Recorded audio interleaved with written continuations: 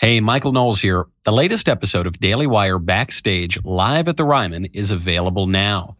Join me, Ben Shapiro, Andrew Clavin, Matt Walsh, Candace Owens, the God King Jeremy Boring, and special guests as we discuss everything from the Southwest employee protests to former Raiders head coach John Gruden's ridiculous email scandal. Take a listen. Let me tell you about inflation. Inflation is all running hot, and now the Dems are pushing another massive spending plan of $3.5 trillion. So here is the deal. If you think that money grows on trees, like our government currently does, keep living in ignorance. If you're freaked out about the impact the additional spending is going to have on already high inflation, it's time to protect your savings now. If you have not yet reached out to Birch Gold to diversify part of your IRA or 401k into a precious metals IRA, do it today. Text Ben to 474747. Get a free information kit on protecting your savings with gold. They've got an A+ rating with the Better Business Bureau, countless 5-star reviews, thousands of happy customers. And this month, when you place an order with Birch Gold, you will get a signed copy of my book, How to Destroy America in 3 Easy Steps. Text Ben to 474747 to claim your free, no obligation information kit on holding gold and silver in a tax-sheltered account. Plus, sending this text is the only way to be eligible for a signed copy of my book. When you place an order again, text Ben to 474747 and protect your savings. Big clap in 3, 2, 1.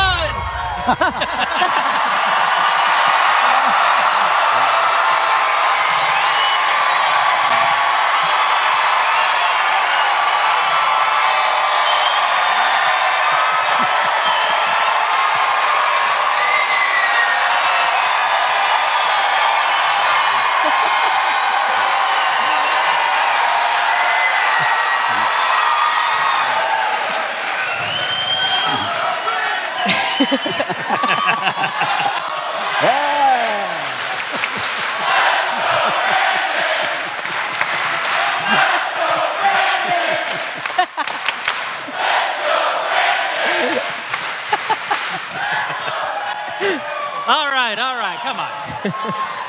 Welcome to the Daily Wire Backstage live at the famous Ryman Auditorium in our new home, Nashville, Tennessee.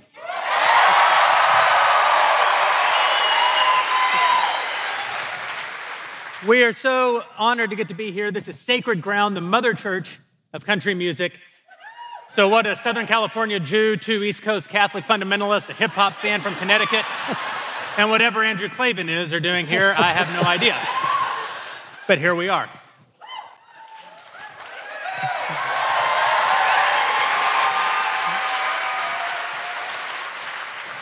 Today's show is sponsored by our friends over at ExpressVPN. Don't let big tech track what you do. Anonymize your web browsing over at expressvpn.com/backstage. All right. First thing we want to do is apologize to anyone who wasn't able to make it. Were you all able to get here? I mean, how bad was the travel situation out there? Listen, it's absolutely normal that there would be certain weather conditions that only affect very particular airlines. Ben, was that your people? Oh, I mean, we really only go after JetBlue. It's been almost a year since the election was stolen. No. Stolen by our huge election night announcements. You guys have to let me finish this. It was on election night that we announced that Candace was joining the Daily Wire. Yeah.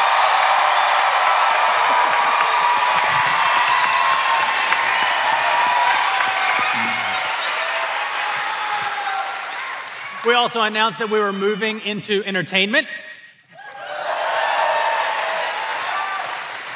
and that we were hiring our first investigative journalists. It's kind of you, but nobody claps for investigative journalists. In addition to our normal tomfoolery tonight, we're hoping to bring you what we think you'll agree are some pretty exciting announcements and updates on those announcements that we made a year ago. We've had time to make good on our promises, and we're going to be filling you in throughout tonight's broadcast. But first, if you're not a dailywire.com subscriber, what are you waiting for? You need to head over to dailywire.com/subscribe and join right now. The left is on the march. The culture is in collapse. Frankly, we need your help to fight the bastards and try to save the future.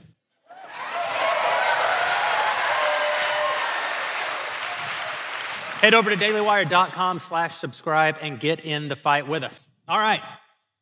What are we going to talk about? I've got one.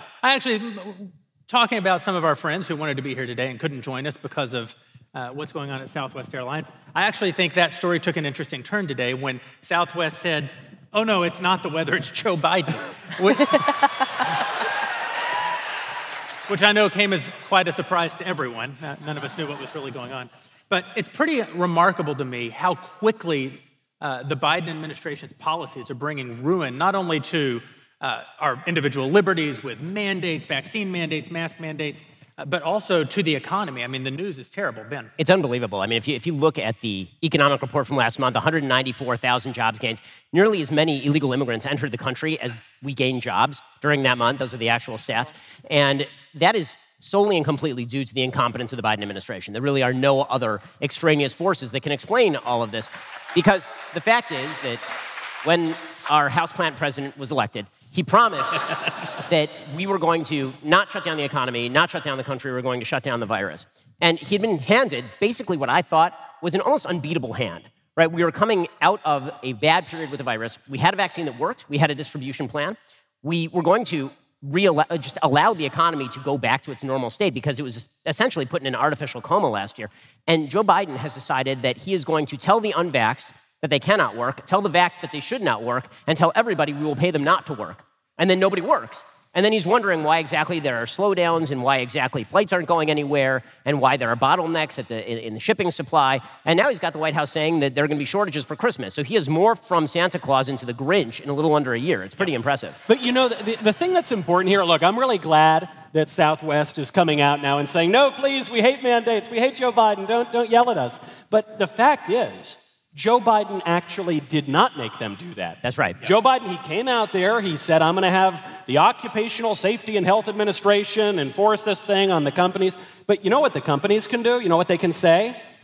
Let's go, Brandon. They can say, let's go, Brandon. We're not going to do it. That's what we did. That's what we did. It worked out fine. And by the way, it was all a charade because Joe Biden still has not issued a regulation from OSHA.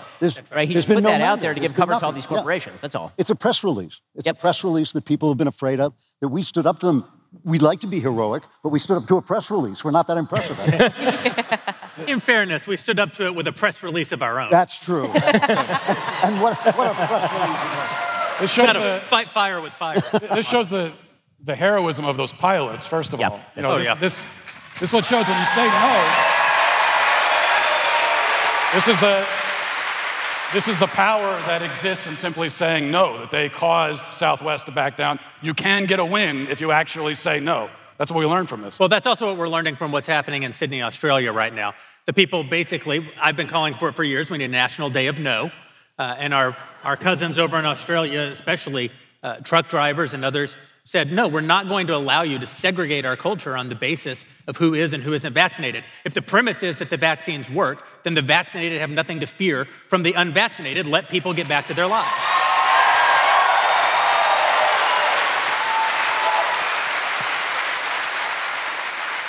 And now for the first time in like 18 months, people in Sydney, Australia are almost free, which is better than you can say for anybody in Canada at the moment, or in LA. Or California. Or in California, yeah. Well, I mean, it was kind of ironic that Australia began as a state for prisoners and almost ended as a prison state. They came full circle there. Listen, I just got back from New York. and people still are terrified. They actually check your vaccination card in restaurants. When I landed here in Nashville, when I walked out, I was like, thank God I am in the free state of Tennessee. Because it was like being in two different countries. It's true, because I recently went to New York and I felt the exact same way. It's migrated. Now it's something, it's mutated to a psychosis, COVID-19, and they don't know, they get scared when they see people's faces outside of a mask. They don't know how to react to seeing a human face. Because they've been living under that for so long. But there's also something that's interesting is that there's something circular happening, and I've been talking about this on my show, where it's the government is forcing small businesses in New York City to check vax cards. Unless you're going to be fined, you're going to get in trouble if you don't do this, right? And of course, years will go by and you realize this is really wrong, this is discriminatory, it's not okay. It's akin to medical Jim Crow. It was the government that was forcing white business owners to not allow black people in. But then when we look back, the government's not going to pay for it. They're going to look back and they're going to say these hideous, awful racists, like they did in the Jim Crow era, hideous, awful people that were listening to medical tyranny and didn't let people into their stores. The government never has to face any consequence. I think that's what people are so frustrated about. It's like there's going to be no consequence for the Democrats and the Biden administration for forcing these horrible mandates and forcing people to treat one another in the way that they're treating one another. But do you notice, I'm noticing that the powers that be are starting to waffle a little bit. So, and you see this even up to and including the exalted Dr. Fauci, peace be upon him, the most powerful politician, the most powerful one. But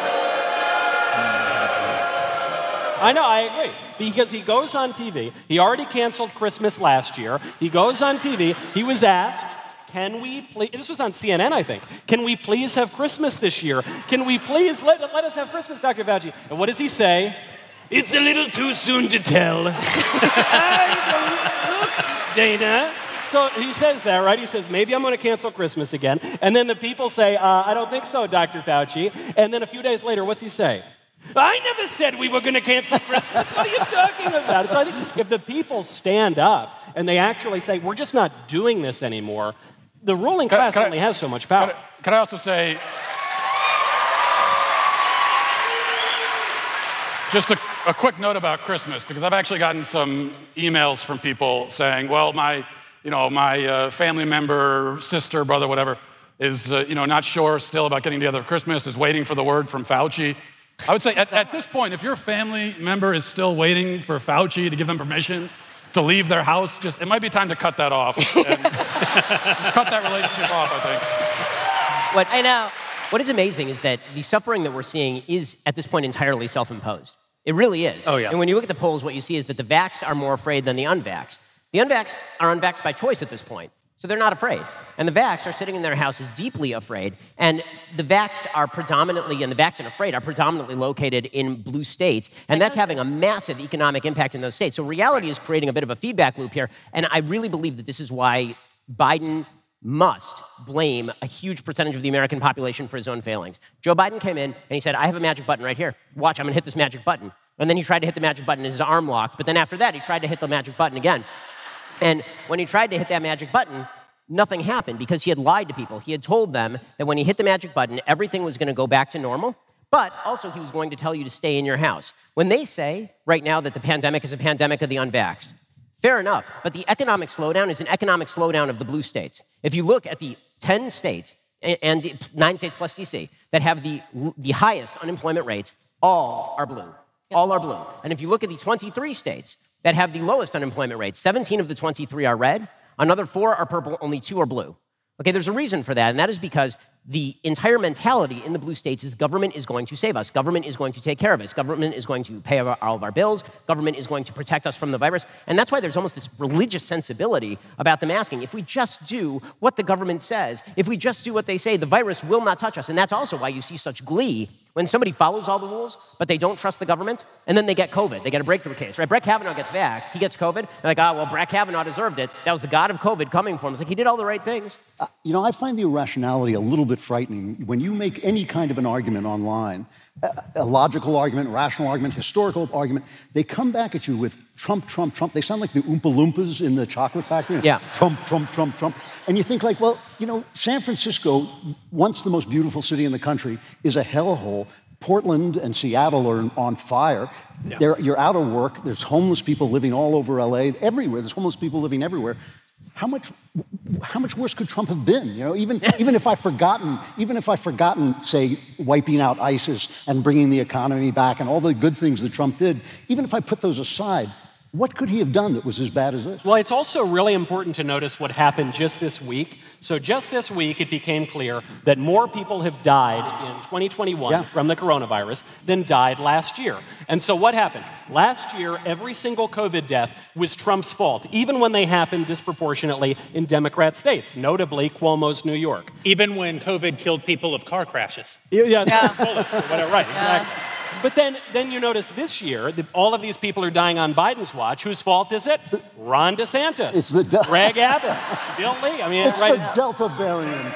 That's right. But it can never, ever be their fault. They just keep moving the goalposts. Because that's the joy of owning the press. I mean, and there is also this push. It's like they're demonizing people that are unvaccinated, by the way. If you haven't figured it out yet, I am still proudly unvaccinated. Just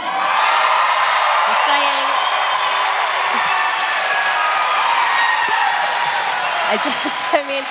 I mean, it's just if I had $1 every time a left told me I was going to die for not doing something. I've gotten a little bored with, like, the internet. There's so many different reasons they tell us we're going to die. Are you going to reveal tonight that you're a zombie? Yeah, I mean, I'm gonna trust my odds, and it just doesn't look like there's any reason. But there is this constant demonizing now of the unvaccinated, like they're on their disease. We're just going to keep blaming the unvaccinated. The unvaccinated is the reason that our lives can't go back to normal. And it really begs the question, at what point do people wake up and say, how many times is the government going to keep telling you, if you just do this, your life's going to go back to normal, before you realize that you keep just doing this and your life has not gone back to normal? And I think that anger that some people that are vaccinated are feeling towards the unvaccinated is because they do feel duped and they don't want to acknowledge it's because, they've been lied to and they fell for the lies. I didn't, and I just didn't think that we were going to get our lives back. This is why I think we're making a mistake on the right when we say, oh, Biden says we need to protect the vaccinated from the unvaccinated. He's so senile, and he's obviously saying the vaccines don't work, and there's no logic to what he's saying. There's great logic to what he's saying, because the language he's speaking isn't English, it's politics. Right. And in the language of politics, what you said, Ben, is true. The vaccinated are the most afraid of COVID. Right. And Biden wants to perpetuate that fear. And so the way that he's perpetuating that fear is to say to the people who are already afraid, the people who don't vote for me are literally going to kill you. You better vote like your life depends on it. Right. I noticed this phenomenon when some stores said, if you're vaccinated, you can take your mask off. And so, without revealing my medical history, I said, I'm taking this stupid mask off, right? So my friend and I walk in. We did not have the vaccine, but we take the mask off. And then we notice this strange thing. Because we talked to a few people, just about every single person with a mask on had been vaccinated. And every person without a mask had not. What it really comes down to is, again, that Joe Biden and our entire power structure have lied to the American people. They said that if you give them enough power, they will fix your problems. And then it turns out that they can't fix our problems because nobody can fix most of these problems. It turns out disease is just a human perennial, and nobody is capable of fixing disease. It turns out that poverty is a human perennial, and no one is capable of fixing poverty. There are certain things we can do to alleviate the consequences of these things, but the permanent state of man is going to be filled with terrible things like disease and poverty and suffering. But there's an entire elite group of people who say that if you give them enough power, they will fix all your problems, and inevitably they will fail. And so then the question becomes, when they fail, what do they do? Do they admit that they've failed and their entire worldview is a lie and they've been lying to you? Or do they say, well, it's just those guys. If it weren't for those guys, then I totally wouldn't be able to fix it. And that's really what Biden is doing with the unvaxxed. What he's really doing right now is he's saying what Trump said last year. We have to learn to live with the virus, right? That's the reality. We've all known that's been the reality for a year. And he's basically unable to say that, because to say we have to learn to live with the virus is to say I can't solve all of your problems. So his alternative is hate your neighbor. Don't hate me for lying to you. Hate your neighbor. It's your neighbor's fault we can't go back to normal. If your neighbor just did what I said, we'd go back to normal. He knows it's not going to work because that's not the point. The point is not getting people vaxxed. The point is not getting the economy back to work. The point is control. But hate your neighbor has always been the Democrat platform. Yeah. That's not changing because of Biden. That has always been the Democratic platform. Hate your neighbor. Don't look at us. We're not fixing anything with our policies, but we'll tell you who you should hate. Whether it's a white person, a tall person, a rich person, an unvaccinated person, they're always looking at the other person to get people focused on, rather than looking at the fact that their policies fail over and over and over again.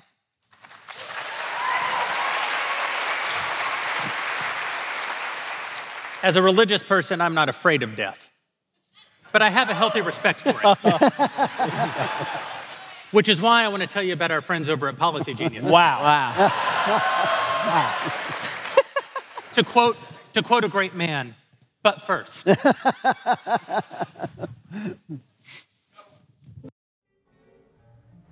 But first, facts don't care about your feelings.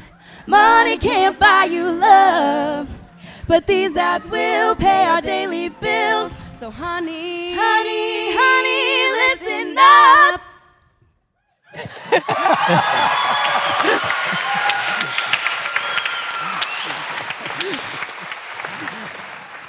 A man has certain responsibilities, and one of those responsibilities is to provide for his family, even in his own absence. And that's why you need to go over to Policy Genius so that you can provide that financial support for your children, for the people who come after you, the people who depend on you, even your business partner.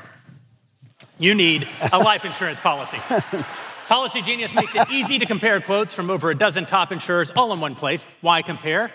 To save money. You can save $1,300 or more per year on life insurance by using Policy Genius to compare policies. The licensed experts over at Policy Genius work for you, not the insurance companies, so you can trust them to help you navigate every step of the shopping and buying process. I've told you guys before, it's a true story. I adopted a beautiful little girl about 15 months ago, and I realized I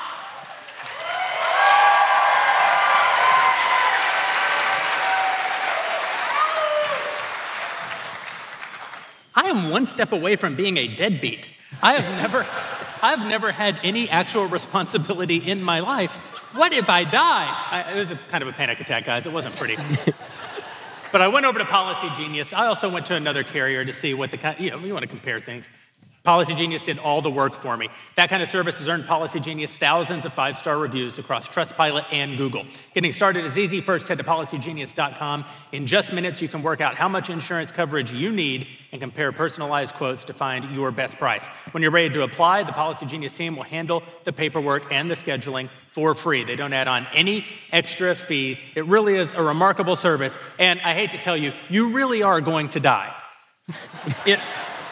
It probably won't be from a COVID car crash. Probably. It could be anything, though. Eventually, the Reaper comes for us all. Take care of your loved ones by heading over to policygenius.com and get started right now. Policy Genius, when it comes to insurance, it's nice to get it right. We want to thank our advertisers from the Daily Wire, Harmonizers. Yeah!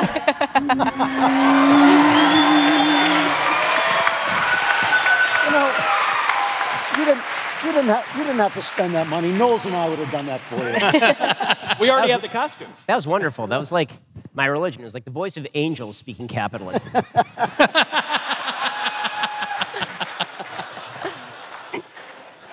Outstanding.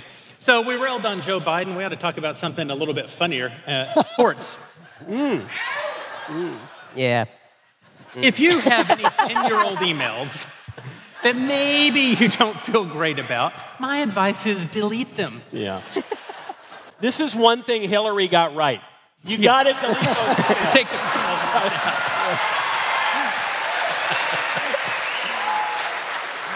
So it is exciting to learn. We have learned over the past few years that we live in the greatest time because literally the only good people in history live right now.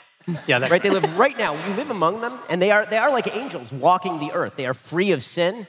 They have never done anything wrong. They've never said anything wrong. You can't gaze upon their visage. They cover with the mask. It really is truly incredible. And so they'll tear down the statues of people who did amazing things, and they'll yell about getting rid of Christopher Columbus. And they will also recognize that if somebody sends a private email 10 years ago and it has something untoward in it, that person must absolutely be wrecked and just torn to the ground. And especially, I mean, when you think about the unbelievable virtue of the group of people who are really ripping down John Gruden, I'm speaking, of course, about NFL players, because when you talk about like the greatest group, like the people you would trust around your wife and your kids, right? I don't trust most NFL players around their wives and kids. When you talk about the sorts of people who just fill you to the brim with optimism for human nature, you really think about people who clobber each other in the head as often as possible and then disproportionately are arrested for some sort of assault. Yeah.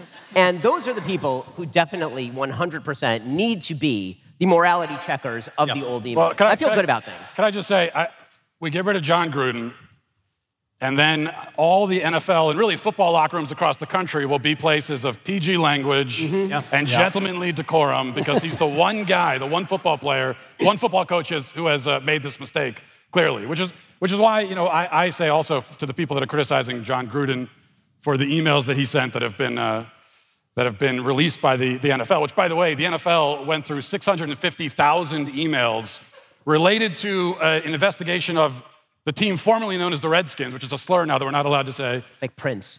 Had nothing to do with, right, the artist formerly known as the Redskins. Had nothing to do with John Gruden. 650,000 emails. The only ones that get released are John Gruden's emails. All the people that are criticizing him, what I suggest is this, especially those in the media. Go ahead and publish your Gmail passwords. Yeah. Let us comb through your, and we'll be very careful. We'll only look through 10 years of messages. We won't go further than that, I promise. And let's see if we can make sure that you have never once said one untoward or ungentlemanly thing in a private message to someone else. That's what, just prove it, that's all. But I find... I also I don't know if you were watching any of this on TV. John Gruden, of course, for those of you who don't know, never my favorite coach, but he was one of my favorite commentators because every word out of his mouth is insane. You cannot tell what the hell the guy is saying. If you've been watching TV, there are grown men, sportscasters, commentators, crying on television over the words this man spoke that are so offensive to all of us because they were in a private email and he made some comment about, what was it about? It was about a black guy's lips. Yeah. The original comment that John Gruden made was about remarking on that a man's lips were big. And it just so happens that the man was a black man. And so that's automatically racist, apparently, to make a comment about a black man. Now, I have been accused of having lips that are above average in terms of the, So I'm a member of the club of people with a lip circumference that is above average. And, people remark on that, it doesn't affect me. But if you make it, when you look at the identities, all of a sudden it becomes racist. And this is what reduced NFL commentators to tears. We actually have this clip. I think for anyone who hasn't seen it, we should play it. I speak about the game of football. I fell in love with the game of football since I was 6 years old. And I get emotional talking about it because of situations like this. My civil rights were kind of messed with in high school over the color of my skin. And now being able to play 14 years in the National Football League, to have something like this of a leader. We talk about leadership. We give guys these big contracts because they want to be able to lead 70 men, coaches, equipment staff, and managers to the number one goal, and that's to win the championship. And for us to be moving back and not forward in 21st century, like I said, man, National Football League, this hurts me. The clock is ticking, man. I'm sorry. Yeah, so this is what I think about. It's like Randy sitting up here feeling this way from a distance. I can't imagine a guy in that locker room today trying to play a football game feeling that way. With a heavy heart. How? I don't know. It hurts. I don't know how.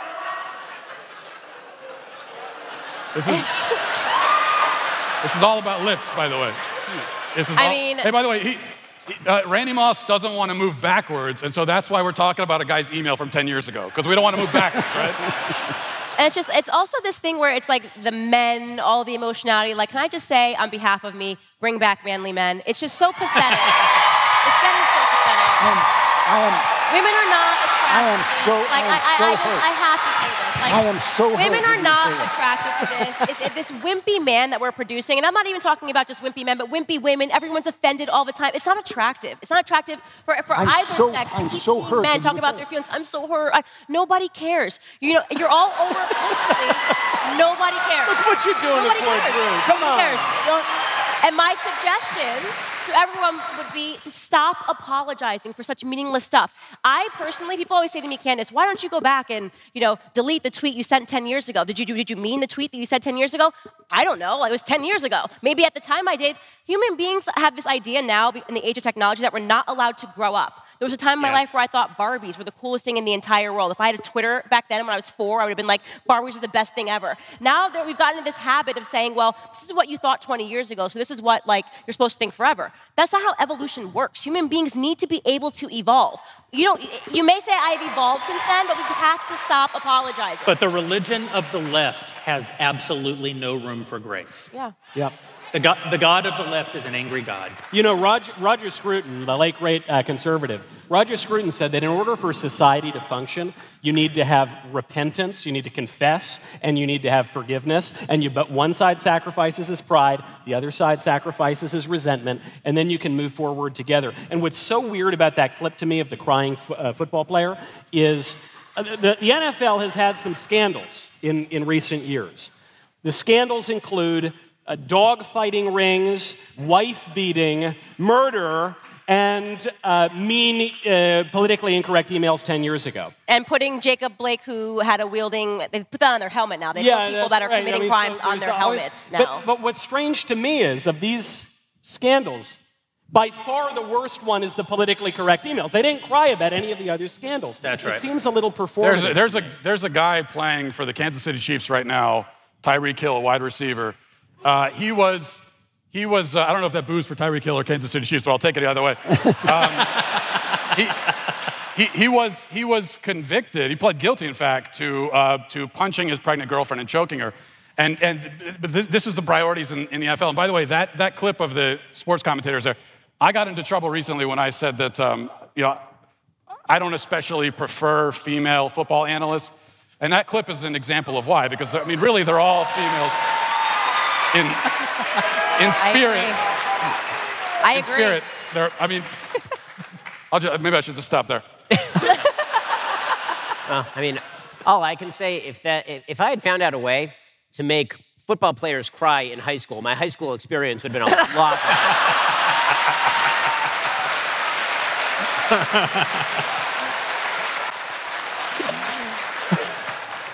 Yeah, there's another angle on this too, which is that people now believe that they should be able to go through their entire lives without ever being offended. Yeah. And so let's say that these emails are 10 years old, and let's say that everybody has said things that they wish they hadn't said, or even maybe they don't wish they hadn't said them, but that they probably shouldn't say. The things that you were saying, Matt, I agree. I'm also willing to say that the things he said are just wrong and bad. Maybe it was a racial slur that he used. Maybe it wasn't a racial slur. But what the left has created is a world where it doesn't matter if it was or wasn't a racial slur. It is a racial slur because it was received as a racial slur. And this is the problem with raising people to have a victim mentality. The world will always fulfill that view that you've instilled in them. You'll hear people sometimes talk about, on television, this black person was mistreated because they were at a store and someone came up and asked them what aisle, the eggs are on. And they're like, I don't work here. You only think I work here because I'm black. Or you'll hear a woman say, I was at the school and somebody came up to me and asked me which way it was to gym class. You're only asking me that because I'm a woman, and you think all elementary school teachers are women. But that only works for people with a victim mentality. All the rest of us know the truth. Almost all of us have been approached in a store and asked a question as though we worked there at some point in our lives. Almost all of us have actually been insulted openly at some point in our lives. The majority of us recognize that that's because life is a messy, messed up, hard place and people are flawed and sinful. Only the perpetual victim, the person who has been raised to believe that everything in society is against them, that the system is against them, only they take the normal day-to-day bumps and bruises that we all endure and think that reinforces the absolute evil of American society. But you look at what John Gruden, his response, and this is the thing that just never gets, it can't sink into most, especially people in media, people in positions of power that are so used to it and so afraid of losing it. But John Gruden apologizes and starts begging for forgiveness. And there's no reason to do that. Now, to apologize in a situation like this, and I keep on preaching it, there's no reason to do it because, number one, the people who are coming after you are not interested, as we've talked about, they're not interested in forgiveness. They don't care about that. It's just about power and asserting their dominance over you.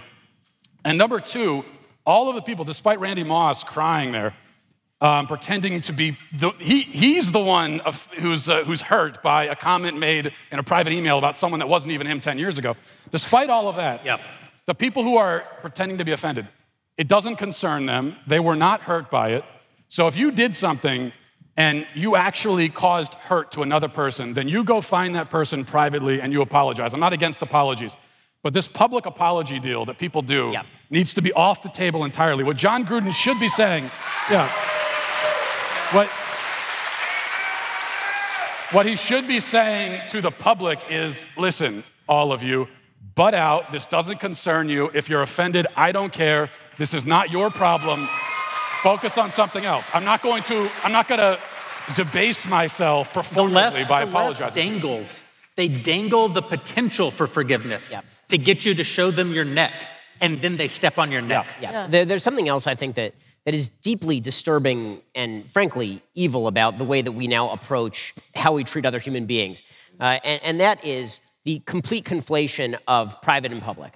Right? It used to be that in private spaces, you would say things that were impolitic. In private spaces, you would say things that maybe you were thinking, but that didn't belong in the public space. And there was just this acknowledgement that private and public were not exactly the same place. And then it came to be seen that private was somehow the more authentic you. Right? The less authentic you is who you were in public, but the more authentic you was the person that you were in private. Right. And so if we could somehow uncover who you were in private, then we would know the deep secret you, right? Then we would know really who you are. And that's a lie.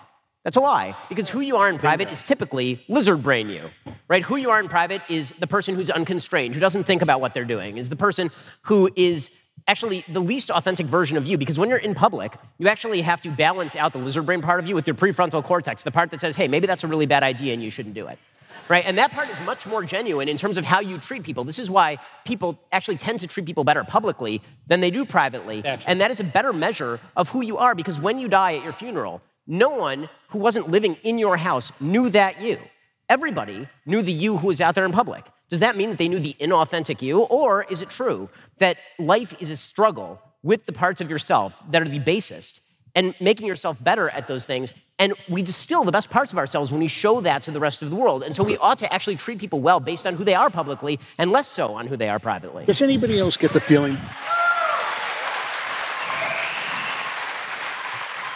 Does anybody else get the feeling that we're living in a kind of state of theater? That none of this is actually real? That there are how many people are actually offended by what John Gruden said? I mean, almost nobody. And when you talk to people on the street, they're not offended. When you talk to people about high crime, do you want more police in your neighborhood? Yeah, we want more police in our neighborhood. We're getting shot up. But on TV and on social media and in this kind of illusion of a world that we're living in, this theater goes on that is destroying people's lives, it's destroying people's careers, but it has no basis in reality. It has no basis in fact. I truly think it's about generating fear in third parties. Well, it is. Right? This is not about Gruden. This is about everybody in this room. No. That's right. It's about you guys feeling you can't say anything that you want, even to your friends. You have to check yourself before you text a friend. You have to check yourself before you send an email. You should clean your emails. You should make sure that you are pristine in all of your dealings, just in case, on the off chance that some jerk decides to leak your emails to the press. And you can't lead life that way. You really can't. I genuinely think it's in line with a kink. It's a fetish. It's a fantasy. These people there's something voyeuristic and sadistic about it. You want to see people humiliated in public. That's it. You don't care about the apology. You don't care about the person that was potentially offended. There's something that people get, a satisfaction that they get from watching people in public apologize, and they're playing a part, and nobody's offended. But here's what I will say that does disturb me, because I could care less. Obviously, I'm not one to apologize for meaninglessness, but I am impacted by the idea that this next generation coming up, right? This generation that never lived, that doesn't know what it means to not have an iPhone and Instagram, to not have a Facebook. Like, I got to be a kid, I got to be a jerk, I got to try out being mean. I got to say, oh, I didn't like being mean. We didn't have Facebook and Twitter, and I got to just say whoever Candace was in middle school doesn't matter because now I'm an adult. These kids now are being held to an impossible standard by adults who never had to live in this world. It pisses me off that you have people, like these adults in the room, that are saying everything that you've ever said matters, and if you said something when you were in 6th grade, you deserve to have your entire life ruined and your college education taken away from you because you were a bad person. You're stopping children from being able to grow up, and because of that, you're going to see suicide rates go up. Yeah. It's horrible.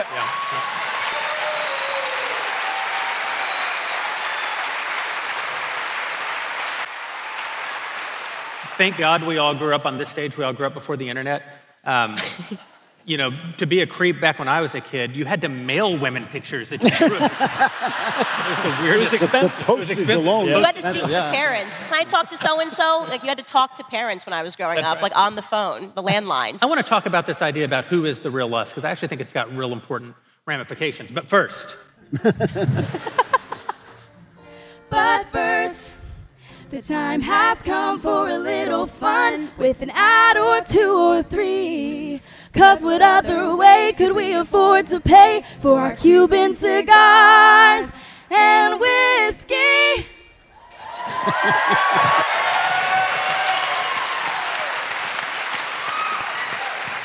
I told you at the top of the show about our friends over at ExpressVPN, but it's an important question. How do you choose what internet service provider to use? The sad thing is most of us we don't have a choice because ISPs operate basically like monopolies in the regions they serve. They use this monopoly power to take advantage of customers. Data caps, streaming throttles, the list goes on. But worst of all, many ISPs log your internet activity and sell that data to other big tech companies or advertisers. To prevent ISPs from seeing my internet activity, I protect all of my devices with ExpressVPN. What is ExpressVPN, you ask? Well, it's simple. It's an app for your computer or your smartphone that encrypts all of your network data and tunnels it through a secure VPN server so that your internet service provider cannot see any of your activity. Think about how much of your life is on the internet. Unfortunately, the list of people you've messaged, the sites you've visited, the videos you've watched, they all get tracked by tech giants who can sell your information for a profit. That's why we recommend ExpressVPN as the best way to hide your online activity from your internet service provider. Download the app, tap one button on your device, and you are protected. We can't emphasize this enough. Every time you use your phone, especially when you're on an airplane, other people on the actual airplane with you can access your data. You need to protect yourself. Go over to ExpressVPN right now. Protect your data from your own internet service provider and from the tech giants who mine your activity. Go to expressvpn.com, expressvpn.com. Keep your data private while you're online. No, we're not here. No. To mandate the Pfizer. No mandate's here. Just wanna thank our advertisers. Yeah. Woo.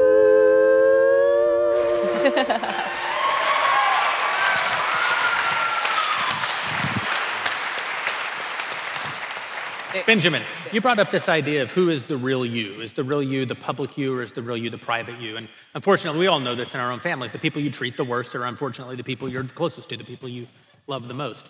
That's not a recommendation, it's just a reality. There's another variation of that same thing that people do where they'll say, oh, so-and-so, when they were incredibly stressed out at work, they snapped and they said a few things to me. That's how they really feel. So-and-so, when they were a little drunk, said a few things about me. That's the real them. That's how they really feel. So-and-so, when they were extremely tired, that's the real them. That's who they really are. Anytime you construct a narrative that makes yourself the victim, I actually believe you're lying to yourself, that you're engaging in an act of self-deception and self-sin, by the way, that can't be applied to you. The thing that the drunk guy says to you isn't what the drunk guy actually believes. What the drunk guy says to you is a part of what the drunk guy actually believes that isn't checked by the other things that the drunk guy actually believes. And this, by the way, is actually how the brain works. So Daniel Kahneman is a famous Nobel Prize-winning economist. He has a very good book called Thinking Fast and Slow. And he basically says there are two parts of your brain. There's the fast part of your brain, which is instinctive and very useful, and was much more useful in sort of cavemen days, right? You're walking through the forest and you see something hanging down from a tree. Is it a snake or is it a vine? So you have to make a snap decision and you sort of run because, not worth the risk. Okay, but in modern times, you have the second part of your brain, and this is the considered part of your brain. And that actually has to kick in. And if it doesn't kick in, then you use the caveman part of your brain. Well, is the caveman part of your brain really the true you? Or is it the interaction between the unsophisticated you and the more sophisticated you that is the truest version of yourself and that you spend your entire life cultivating? And this, by the way, has ramifications, not just for who is the true you in terms of sending bad emails. It actually has ramifications in terms of COVID, right? Because the fact is that when it comes to COVID, most people, I think, are using the lizard part of their brain in terms of how they assess risk about COVID, and not the smart part of their brain that kicks in and goes, okay, what are the actual statistical risks here? But it goes beyond that into just an understanding of the human person as a flawed thing. Yeah. We wouldn't have laws against things if people didn't commit those crimes or want to commit those crimes. We wouldn't have morality. All morality is a check on who we are. All morality is a check on who everybody is. And so when somebody actually lets fly and gets angry and loses control, gets drunk and loses control, he's only being the same as the rest of us when we're not drunk and when we are under control. And that's why we have grace. We have grace because of who we are, and not because of the other guy. The part of our brain also, talking about brain development, the part of our brain that controls discernment, long-term decision-making, that's not even fully online until the age of 25. Which is why, digging through someone's past, I mean, this doesn't apply to John Gruden, who was an adult, but when we dig through someone's past, to Candace's point, dig through someone's past, going back to when they're, in their early 20s into their teenage years, I mean, this is someone whose brain was not even fully there yet, and we're going through and we're looking for him, which is why I agree with Candace, and that's also why I say to parents all the time that, listen, why are you giving your 12-year-old a smartphone with internet access in the first place? There's no good reason to do it whatsoever. We could solve a lot of these problems, especially for your kids, but don't. I mean, here's the thing. Your 10-year-old, 11-year-old, 12-year-old kid, if you don't give them a phone with internet access, they ain't getting one because they don't have a job. And so you have to make that, you have to make an actual financial sacrifice to supply your child with the tool to destroy himself. And that, to me, doesn't make any sense at all. But this goes even deeper than all that. I mean, this is the sort of issue where it can dig and dig and dig and dig. And it gets to this big cultural obsession of transgenderism, you know, the new ideology that's very fashionable now. And the premise of transgenderism... I'm looking forward to seeing how you got all the way here. No, to be honest, it's very simple. I mean, it's just this basic Gnostic idea that keeps coming up every few hundred years. That I might look like a man... I might talk like a man, I might have an Adam's apple, and I might have suspenders on, and I might look like a fella. And I don't know, some people might disagree with that, but that's fine. But I might look like a guy. But if deep down in my most secret knowledge, I think that I am a woman, then I really am a woman. And the physical world and the real world and everything we see and all the behavior we see, that actually doesn't matter at all. And your deepest desires, the darkest ones that you don't want to follow, that is who we really are. And the public behavior and the physical reality, none of that matters. And I think what it ultimately redounds to is this crisis of subjectivism, that the only truth that really matters is that deep, dark truth that only you can access. And it's why we're not allowed to disagree with one another even anymore. Which is the opposite of virtue. I mean, our hero, Jeremy, and I love George Washington, who's the image of self-control. I mean, it's not that he was a good person all the way through. It was that he actually exercised his will to do virtuous things and to be a virtuous person. And it's why we're all here, because he had the virtue to turn over his sword to the civilian authorities when they would have crowned him king. That takes inner control, you know. I've always been so jealous that Drew got to meet George Washington. I was going to say, out of curiosity, because a lot of us have young kids, phones, no phones? What's the decision? No Until? Death. Yeah. You know, 18, 19. 18. We are moving to a cave in the woods, and we're not going to have any. My kids will not even see another human until they're 45. That's what we've decided. String, right? Yeah, exactly. Yeah, I think maybe when your kid's a teenager, a flip phone might be a good idea so that you can keep track of them. Or a pager. What's wrong with a good pager? Pager. Good, yeah. Pager's fine. How about the Gordon Gekko phone from Wall Street? Exactly. He's walking on the beach, and it's like the size of a giant phone booth. Yeah. You just have to carry it around. It also works out their muscles. It's good for them. I like it. You know, when I was a kid, we didn't have cell phones, and we had the payphone, and that's when you did the move where you didn't have a quarter, so you called your parents, collect. Yep. Yeah. And then when they told you to say your name, you'd say, "Hey, Mom, I'm at the school. Come pick me up." And that was the move back then. Kids don't know about that anymore. What about you? Well, I'm giving my cute little baby a tin can because I'm very traditional, I'm very conservative, and it tethers him to the house then, so I don't need to worry about it at all. Well, you guys know you're not allowed to change your mind, by the way. So it's 2020. No changing your mind down the line. So if your kids have phones, you're going to get called out on the internet. They're going to say, "But you said 20 years ago that your kid wasn't going to get a phone." You have adult children. Have you given them phones yet? Well, my son, Spencer Clavin, no relation, is in the house.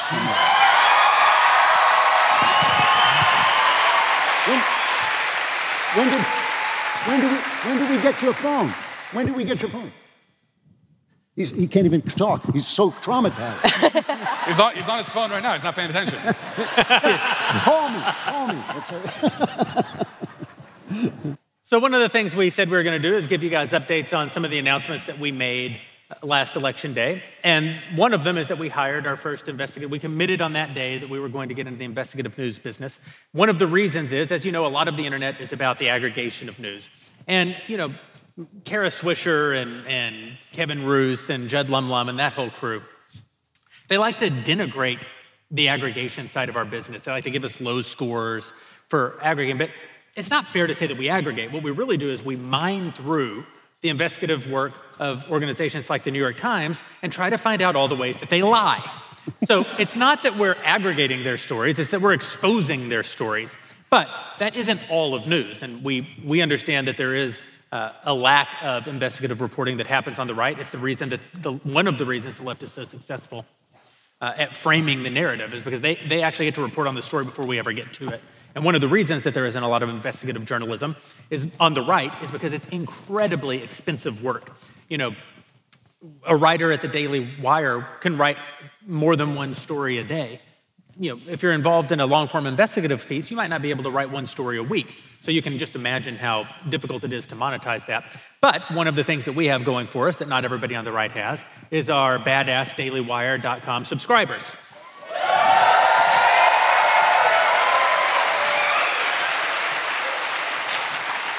These are the dumb schmucks that give us their money every month. And we can spend it on anything we want.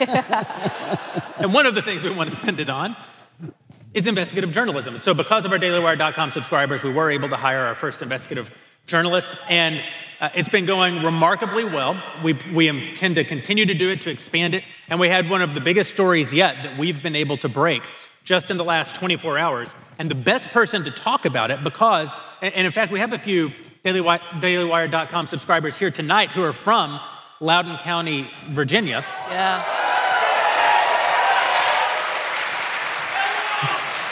Which means they're neighbors of Matt Walsh, who is also a resident of Loudoun County. And I'm sure you tracked the story. You couldn't have turned on a television in the last several weeks without seeing the man who was ejected, a father who attended a Loudoun County school board meeting, who was ejected and arrested while at the school board meeting. And the school board meeting was there. They were discussing transgenderism and other issues that were being taught in the school. As you know, that according to our Attorney General is an act of domestic terrorism to have any opinion about what teachers teach your kids in public schools. And so this father was arrested, and I know. Hey, he could have been on the Supreme Court. Go Mitch McConnell. Yeah.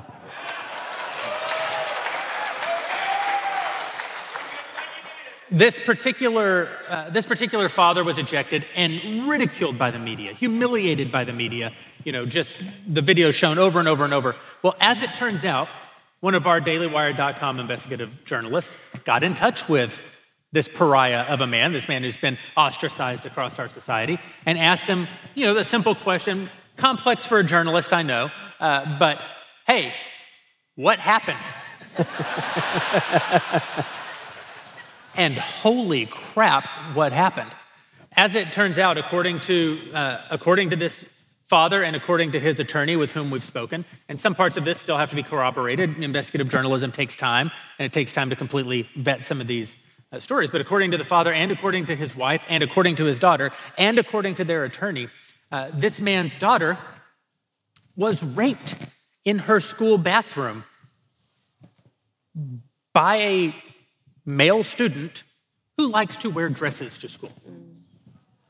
Now, you might think that a little piece of context like that might help inform the story of the very, very angry man who thinks that his school isn't doing a good job of telling the truth about transgenderism in public schools. What actually set him off is that the Loudoun County school board members were saying that there had been no record of any girl in school being assaulted in a bathroom by a boy.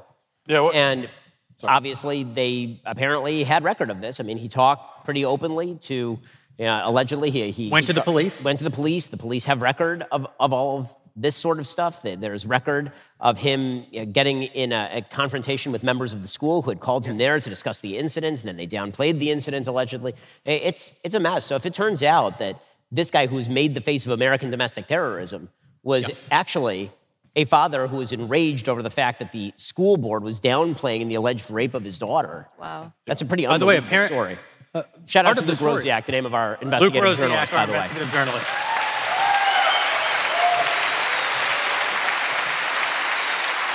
Luke, bask in it, my friend. No one will ever clap for you again. No one claps for investigative journalists. It's a very important story. Part of the allegation is that the school board did move this student to another school within their jurisdiction where he was arrested for assaulting another girl. Wow. Yeah. Why do stories like this matter? You don't need me to tell you why stories like this matter, right? Stories like this matter because the left is engaged in wholesale rewriting of reality right before our eyes. And there's absolutely no way to fight back against it if we don't have the truth, if we don't know what's going on, if you don't hear the reality of these situations, then it's very easy for us to just lose and lose. You may hear a story and go, there's got to be more to that. But if you never hear what the more is, then we're just going to keep losing. So thanks to our dailywire.com members for making it possible for us to engage in that kind of.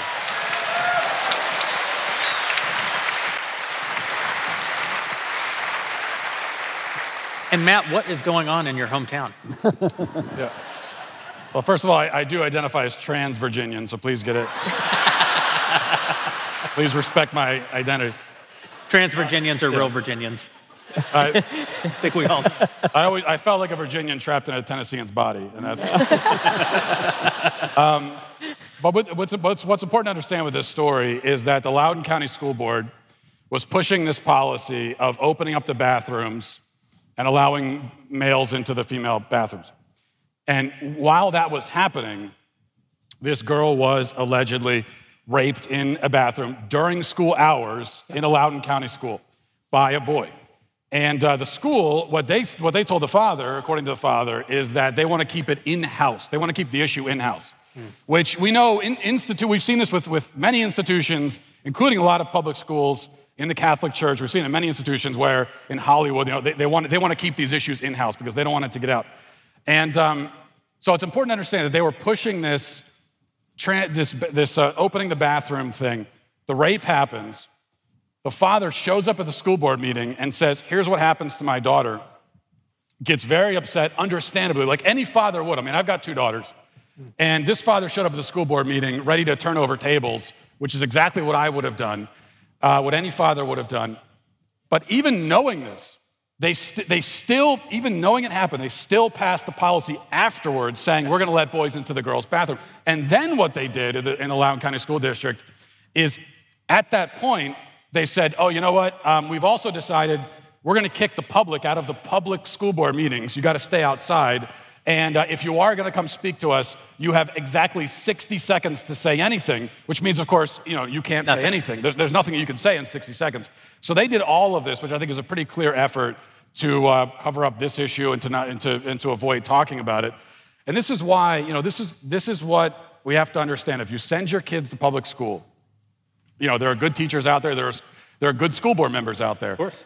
But you have to understand that many of the people running these schools, they don't care about the safety of your children. They don't even care about educating your children. What they care about is a certain ideology, a certain religion that they have invested themselves in. And what they consider the best thing for your child and for society is to make sure that your child is indoctrinated into that religion. And everything else comes second. And that's something to keep in mind before deciding whether to send your kid to public school in the first place. So much I could say there. Yeah, I mean, I think that's probably been the most important topic to me this year, especially just becoming a mother, just talking about what's happening inside of the public school system. And I think every single one of my episodes, I'm encouraging mothers to pull their kids out of public school systems because I don't think we're at a point right now where it can be changed. I think it's gone so radical, it's gone so far left. I mean, to hear the story is horrifying. I mean, you would think that they'd at least honor the fact that they had no problem painting him as an absolute monster.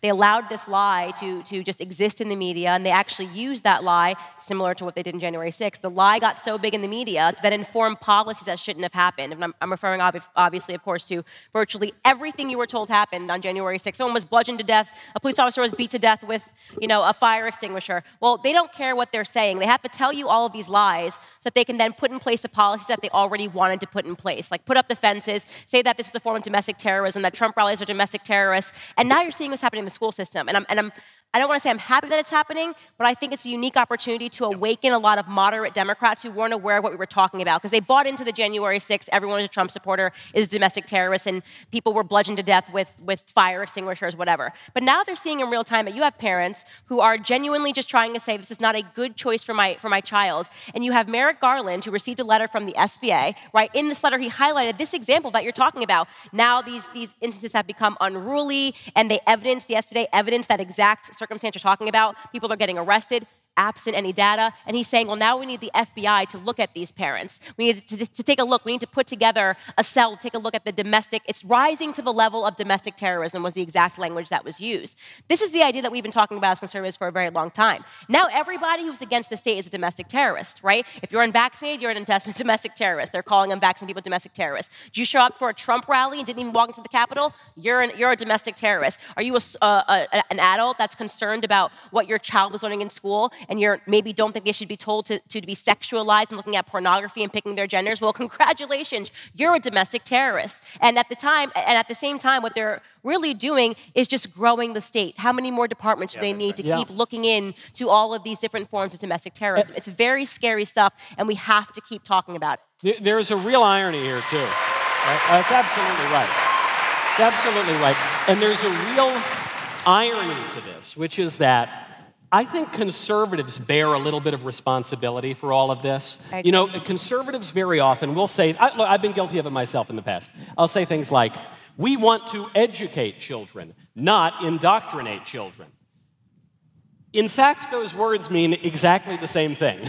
Right? You know, we want to teach children how to think, not what to think. As if you can know how to think without knowing what to think about certain things. You can't know how to think about abstract mathematics if you don't know that 2 + 2 = 4. You need to know that the American Revolution started in 1776 in order to think about history. You need to know certain things. And there's this real irony that conservatives have adopted this idea of, and really embraced, the idea of academic freedom to this radical extreme that teachers can teach radical racial theories, radical sexual theories.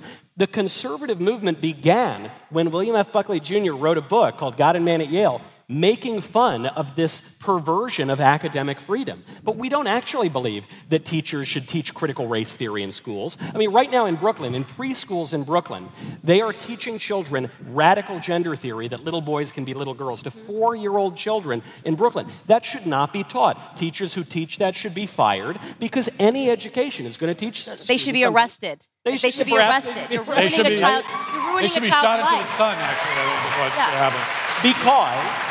Because all education is going to tell you this thing is true and this thing is false, and this is good and this is bad. And so you've got to have a vision of that either is a good vision of it or that is false and wrong. I will say that I think that the left has become pretty open about the fact that they're not even interested in any even basic form of education at this point, that these really have become just indoctrination centers for a particular set of values.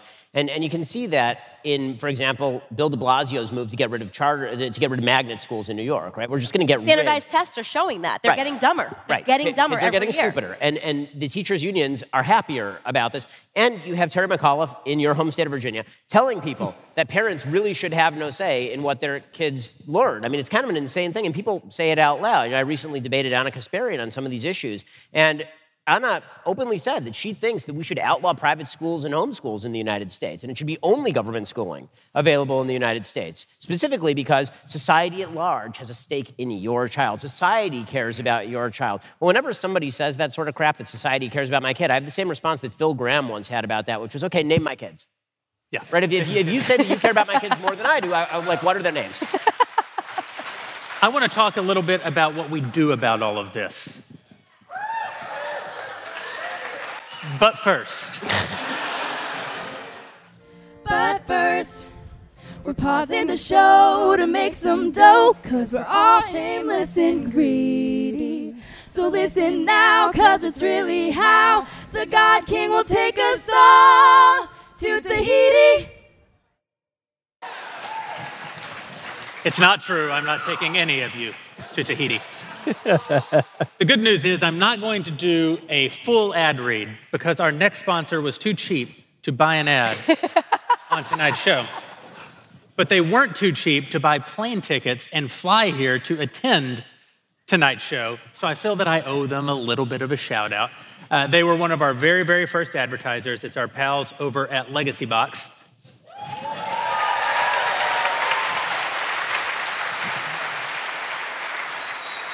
When Ben and I and Drew were still making podcasts in my pool house, I was busy trying to find anyone who might actually advertise on our shows. My business partner, Caleb Robinson, also here tonight. Caleb,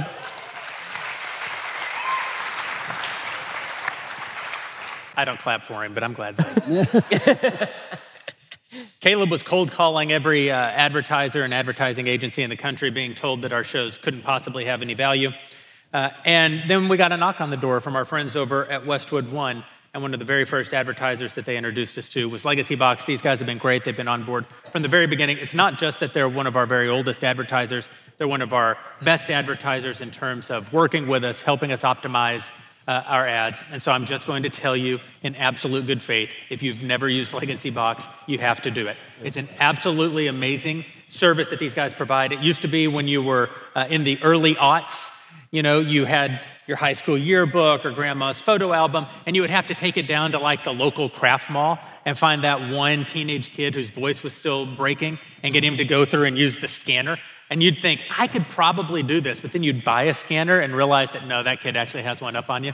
There's no way you could do it yourself. Legacy Box just took that service and made it into an amazing national product. Legacy Box is your chance to have all your aging tapes, films, and photos digitally preserved, so the ability to relive your family history is never lost because of a leaky pipe or a fire or any of the other things that might melt your tape. The service couldn't be simpler. Use their kit to safely send the moments you want preserved. Their team will create a digital archive and hand it right back there to you. They do it right here in the state of Tennessee, USA. You'll receive your brand new copies stored on the cloud, on a thumb drive, or on a DVD, along with all the original media that you sent them. With their tracking system, you can follow every step of the process so that you always know your originals are being taken care of. Once you have your digital versions, you can relax, knowing that they'll be secure for generations to come. Order in minutes, enjoy forever. Head over to legacybox.com. Check out their latest offers, legacybox.com.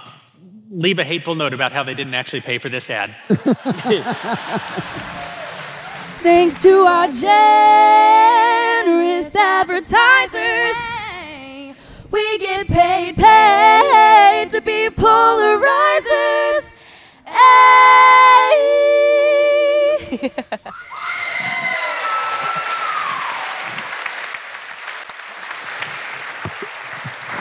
Talking about what we do about this problem with our schools brings to mind one of the few good sides of this pandemic we've been in, that God, the still reigning and undefeated King of the universe, has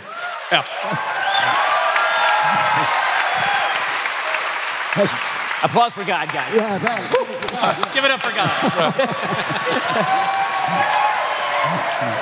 has performed his famous party trick of pulling good out of evil, out of the stupidity and corruption and evil of human beings. They shut down our economy. They put people out of work. They shut down our schools. They put kids in this terrible position.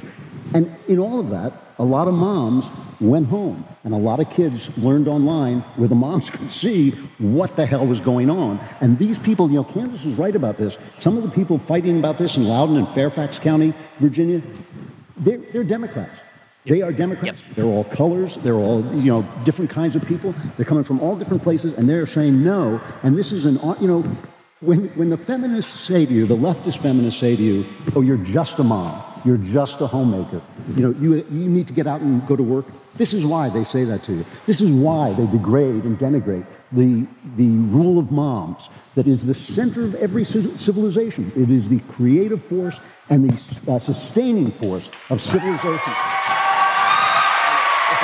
And everything. I was just. The point that you're making about how Democrats are out there at these school board meetings. The Virginia race for governor right now, if Glenn Youngkin somehow pulls that out, a lot of people are worried about the Biden agenda. If Glenn Youngkin beats Terry McAuliffe in Virginia, the Biden agenda is finished. Yeah. That's right. Over. And this does speak to this vast disconnect that now exists in the Democratic Party between the people who drive the policy and even Democratic Party voters. And it is a vast disconnect. I mean, there are a bunch of people who staff up Democratic progressive groups who are college-educated idiots who believe the most radical things, and they're the ones who are crafting policy that affect parents and kids and all the manufacturing base and all of the people who are not earning $100,000 a year to sit behind a keyboard somewhere in an air-conditioned apartment in Brooklyn and have their rent paid for by mommy and daddy's trust fund, right? The people who actually have to suffer under these policies are going to rebel against this. The Democratic Party is completely disconnected. This is the part of the Biden presidency that's so bewildering. The man was elected to do two things. One, not be alive, and two, not be radical. And he's only fulfilled one of those promises, right? And because he is being so radical, I mean, he was elected specifically. Remember, Bernie Sanders was going to be the Democratic nominee. Like an overt socialist was going to be the Democratic nominee. And Joe Biden's entire pitch was, I may be dead, but at least I'm not that old bat socialist, right? And then he gets into office, and he is acting like the old bat socialist.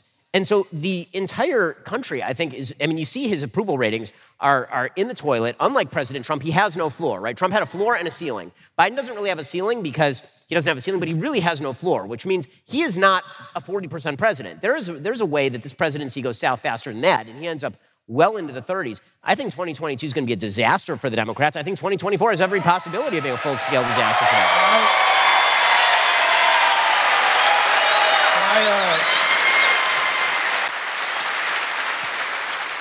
Can I just talk about the bad news for a second? You, Matt? Yeah. No.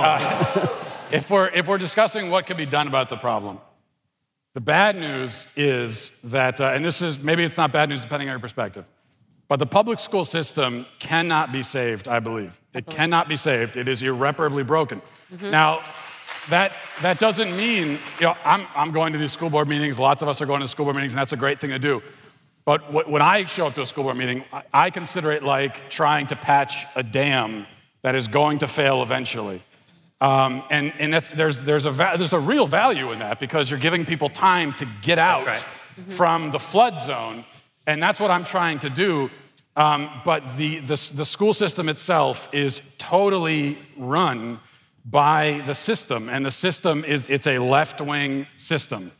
And so what that means is that the ultimate solution is for us to take control of our kids' education ourselves. I mean, Michael's right that we're not deciding whether or not our kids are going to be indoctrinated. We're deciding basically who is going to do the indoctrinating. In what? And the awakening that's happening for a lot of parents right now around the country with these school board meetings. I mean, I've heard people compare this to sort of the new Tea Party movement, and I think it is in a lot of ways. There's an awakening where people are realizing that, wait a second, I'm sending my kid to a government building for 7 hours a day, 5 days a week, 9 months a year for 12 or 13 years of their formative years. That's what I'm doing. And that means that my government the government has an enormous amount of control over not just what my kids are taught, but the kinds of people they become. Yeah. And I don't think there's going to be any time in the foreseeable future when we can actually trust the government to form and shape our kids, which means that the ultimate solution is that we take control as parents of our kids' education. Right. Yeah. And that's what we have to do. But that's not, why is that, I don't understand why that's bad news. Yeah. Oh, it's great news. You know what? I agree. I obviously agree with that. But I do think we need to go further, too. One thing the left does really well is everything. They're not good at like running a society or having a flourishing life or anything like that, but they're really good at politics. And so what the left can do is they deal with the cultural issues and they also deal with the political issues. And they win in the movies and they win in the elections too. And so yes, I think we need to take control of our kids' education. We need to homeschool. We need to send them to private schools. We need to push for charter schools. But we also need to go into these government schools. We need to fire bad teachers. We need to boot out and protest these terrible school board members. We need to kick out CRT, kick out radical gender theory, and demand that our students are taught true things. Okay.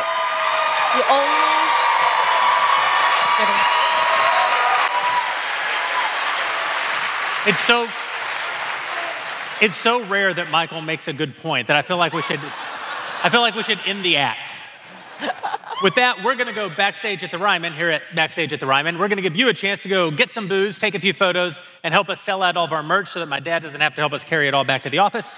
When we come back, we're going to give you the world premiere of the trailer to our new movie, Shut In.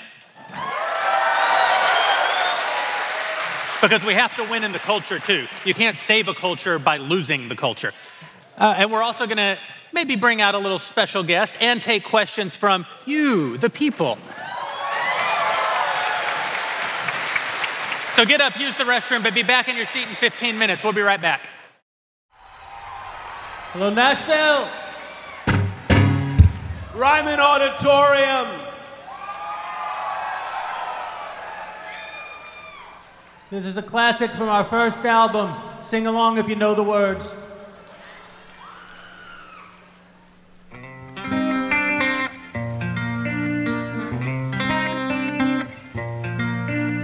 The longest night I remember, the winter of '65. You called me up from your mama's house and you said goodbye. I cried into the wind, cried into the wind. I lost that mystic harmony when I lost my only friend. I've been alone so long, but this time I'm growing stronger with you. I'm growing stronger with you. The deepest lows, the lowest highs, the blackest days, the bluest nights. No storm we cannot weather, my friend, if we only come together again. Working girls on Somerset did their best to keep me alive. I asked a friend where you were and she said learn to thrive. I drank the cup of sin. Gave my soul to the Queen of the East. I searched for you again. I've been alone so long, but this time I'm growing stronger with you. I'm growing stronger with you. The deepest lows, the lowest highs, the blackest days, the bluest nights.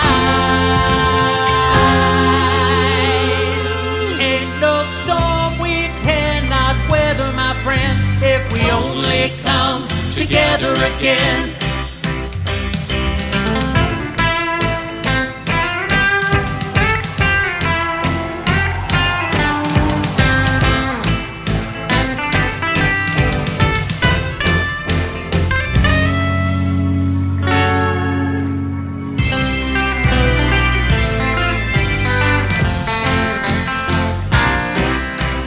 Ba-da-ba-ba-ba-ba.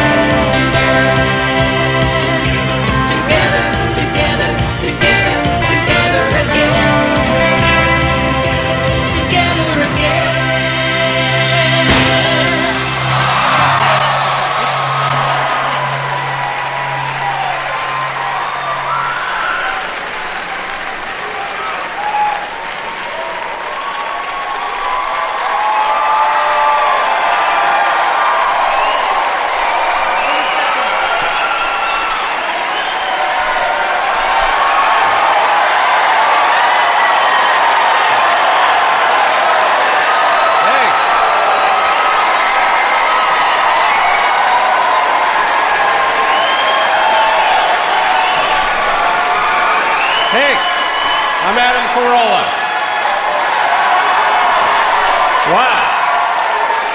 Thank you. What a wonderful performance. Thank God Johnny Cash is dead. Because if he would have seen that, he would have never stopped throwing up. A lot of diversity in the crowd tonight. I haven't seen this many white people since the Oak Ridge Boys played Sturgis. Ben Shapiro, everybody. Love that guy, right? I've known Ben for a long time. I first met Ben when he was 11 years old. He was a junior at UCLA. Ben is so damn smart, right? Now picture this. I'm a D- student and Ben's Doogie Howser, and about 3 years ago, we both had to address Congress together. And I said, who's going first? And I said, Ben goes first, then you go. Ben has 5 pages, single space, typed both sides. He's gonna mow through it. I have a cocktail napkin with a happy face drawn on it. Going after Ben Shapiro when you're addressing Congress is like going after an Indian kid at a spelling bee.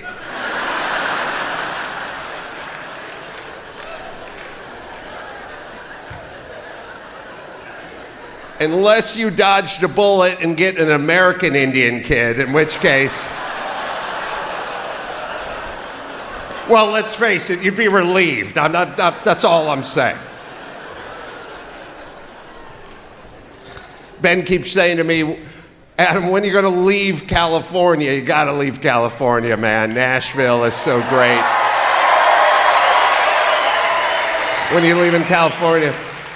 I go, I got twins. They're in high school, but I will be pulling up to their graduation in a U-Haul. I'm not even going to watch them graduate. I'm just going to honk the horn. Run for the truck! Getting out of this dump. Gavin Newsom, our governor of California. They tried to recall him a month ago, you know, and everyone was saying to me, who do you want to replace Gavin Newsom? And I was like, I don't care, an empty banjo case. One of those plastic owls they put on top of the sign at the seafood restaurant so seagulls won't crap on it. Anything would be better than Gavin Newsom. A lot of issues going on in California. A lot of issues going on at the border, man. The border's rough. Everyone's like, you hear these people, we gotta abolish ICE. All right, AOC, Ilhan Omar, we gotta abolish ICE, right? Everyone wants to abolish ICE. And I'm thinking to myself, you know, it stands for, it's an acronym, Immigration Custom Enforcement, ICE, right? And everyone's like, we gotta abolish ICE. So I'm like, why do we have to abolish ICE? Men and women, you know, customs, they enforce the law. Like, what do we have to abolish ICE? Why do all these politicians on the left hate ICE so much? And then I realized it's the name.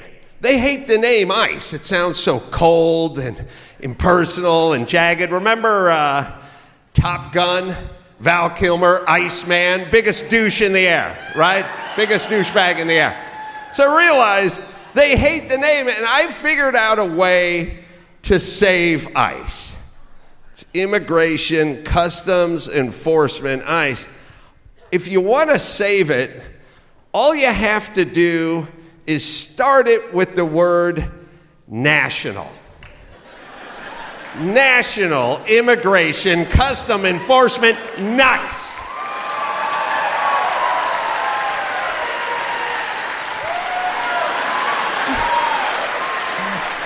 He's a nice agent. Good luck abolishing nice, AOC. Have fun running on that platform. It'd be a great recruitment tool, right? You get the windbreaker that just said nice agent on the back of it. You could do whatever you wanted, right?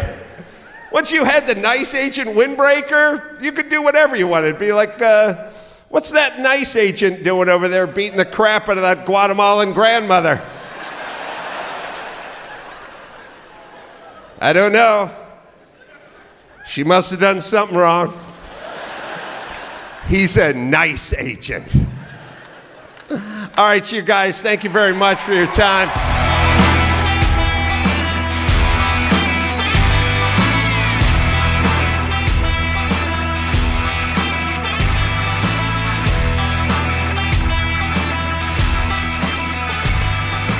Yeah. All right, it works.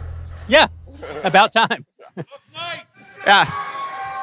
You know there's no God because it didn't cut out during Jeremy's performance.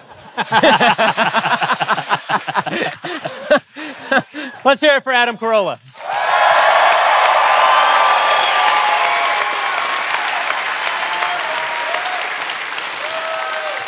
So I'm sure it's obvious by now that mostly this show is just us showing off.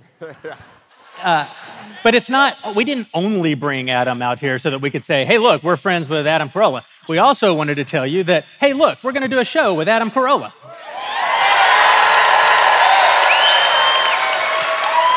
I am tickled pink. I love what you guys are doing. Obviously, I've been watching for a long time. I see how you guys are growing by leaps and bounds. It is so impressive, and for outliers like myself in Hollywood who are, always in danger of being wished out into the cornfield by the folks that never stop complaining about McCarthyism, it's nice, but it's mostly satisfying, and somehow you rest assured when you guys are doing what you're doing, like going out there and just starting your own, hanging your shingle and starting your own business and having a place for voices that may not be along the mainstream.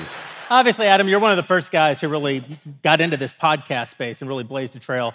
And for Ben and I coming up, it was really so important to see that someone can go out and just actually do something. And one of the things that I talk about all the time, Ben, graduated from high school when he was 7.5 years old, wrote his first book when he was 14, won his first Pulitzer Prize when he was, for me, I'm not a college guy.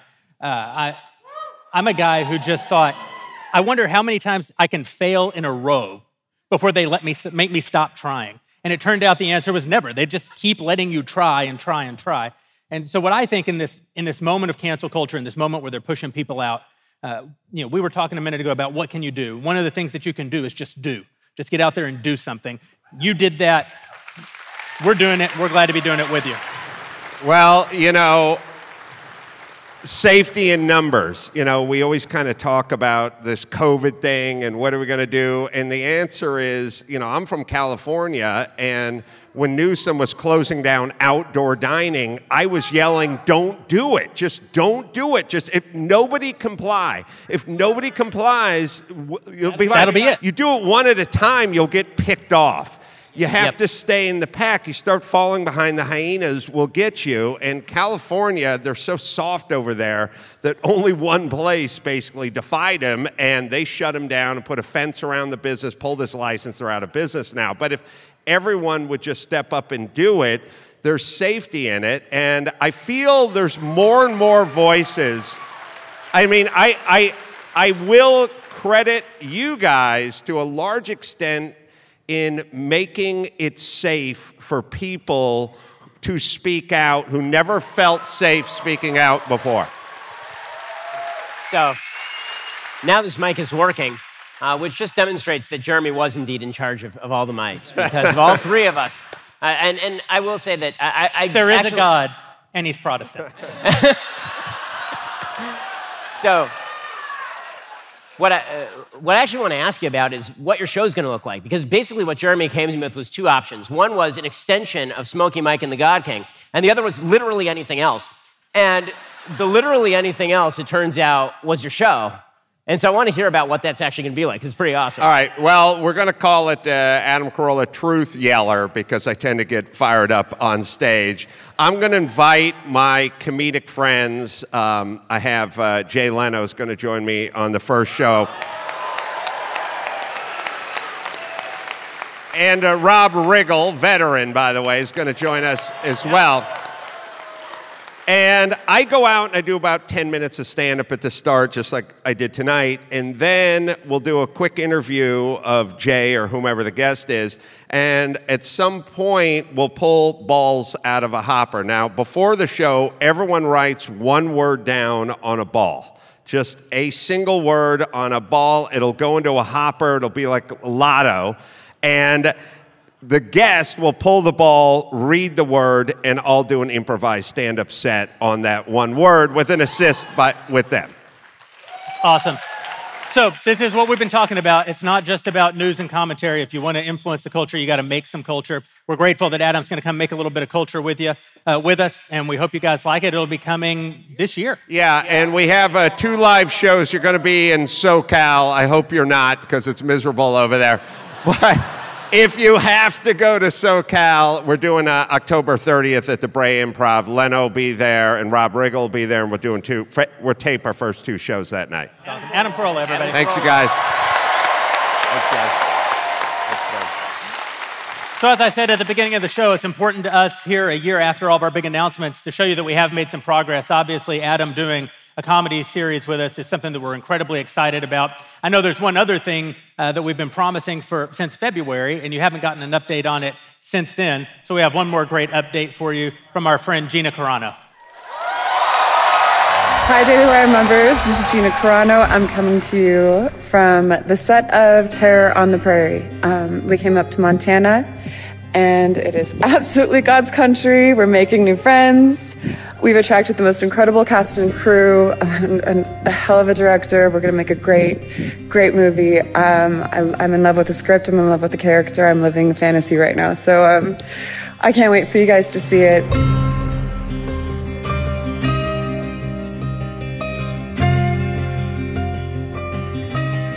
After we announced our first project this summer, the Hollywood unions started debating vaccine mandates for cast and crew, and I wasn't into that. I don't believe anybody gets to make your medical choices for you, and I'm not willing to force masks and vaccines on anyone else.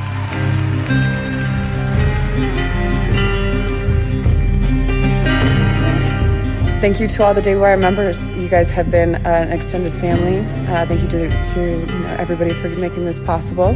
Without you, I don't know where I'd be right now. And right now, there's no other place I'd rather be. So I hope everybody is doing well. Keep fighting. Stick together. We got this. Never give up.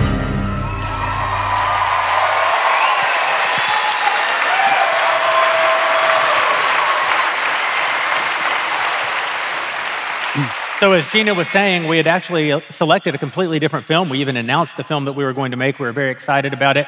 And then Hollywood decided that maybe they would force masks and force vaccines on the crew. And Gina walked into my office here in Nashville and said, "Nah, I'm not doing that. We're gonna have to find a different movie." And I said, "Gina, you're a member of the union. Your union is the problem." She said, "The hell with it, I'll quit my union. Let's make a movie up in Montana where they can't get after us."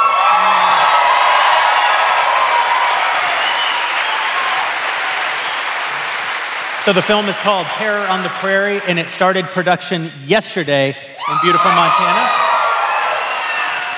And it'll be coming to you in March or April of 2022.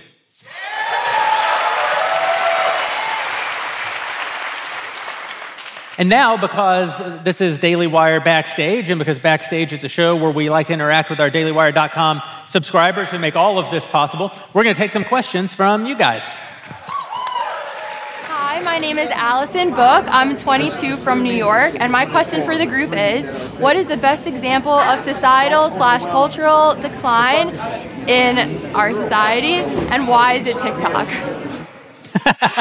What is the best example of what? I couldn't hear. I'll throw this one to you, Matt. What is the surest sign of cultural decline, and why is it TikTok? What was the question? I'm sorry. The worst sign of cultural decline, and why is it TikTok? Okay, all right. I'm sorry, what was the question? I mean, what's the worst sign of cultural decline? I mean, TikTok is a good suggestion, but I think I've said for a long time, I honestly believe this, that the first sign really was when we all started abandoning our carts in the in the shopping, in the parking lot of the grocery store. I believe that's a because it's a small thing. It's a small effort that you make for your fellow man, and if you're not willing to make that effort, then I think it shows something. I return my cart for you, and you return your cart for me. It's like this is no country for old men. Once they leave the carts out in the parking lot, everything else falls apart. I was firmly convinced you were going to say when men believe they are women and vice versa. Well, that also I think is an issue. Yeah, things aren't going great. Next question. Hi, I'm Brad from Dry Ridge, Kentucky. I was just wondering, how bad do you think it's going to have to get on the border before the administration actually does something about it? All the way bad. I'm from West Texas. I'm actually from a very small town called Slayton, Texas, but it's outside of a town called Lubbock, Texas. And we think of Lubbock as the city. And we think of it as the city because it has things like restaurants. Lubbock has a population of, a little over 200,000 people.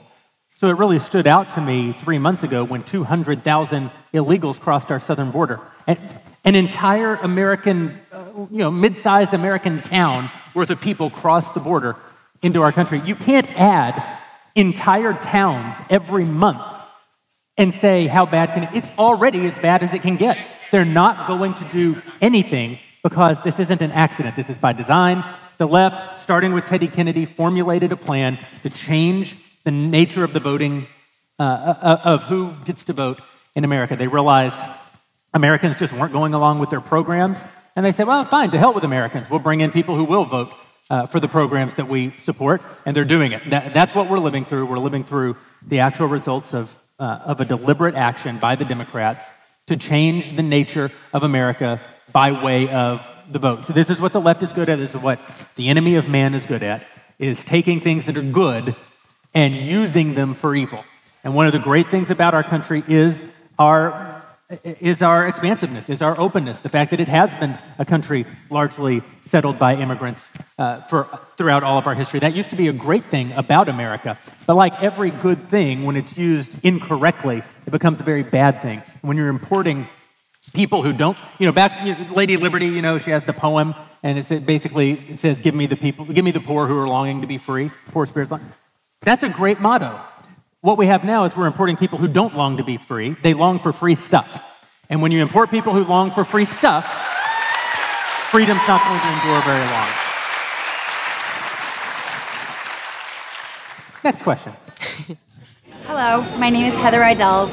I am from Queens, New York. There are so many of us who are closet conservatives. How do you feel we would better be able to come out and not be closets anymore? I have bad news. You are no longer closeted. 1 million people are watching this show. Drew, I think this is a good question for you. Yeah, I used to get this in Hollywood all the time. I would walk into meetings, and some guy would come out of the back office and sit down and whisper to me, oh, I saw you on Hannity last night. You were great. And I would say, why are you whispering? We're in the right, Yeah. And the thing is, he was whispering because he was afraid. But all of us, well, not all of us, but many of us here belong to a group in Hollywood that was supposed to be a secret group of conservatives. We were called the Friends of Abe because they used to call gay people Friends of Dorothy in the old days. And now that it's not shameful to be gay, but it is shameful to be conservative, we call ourselves Friends of Abe. And the problem with it is because no one would come out and be out in the open, it eventually faded away. And if you don't speak out, and if you don't put yourself out in the open, and if you don't take the risk, it all will die. Everything we believe in will die if you don't speak up. And so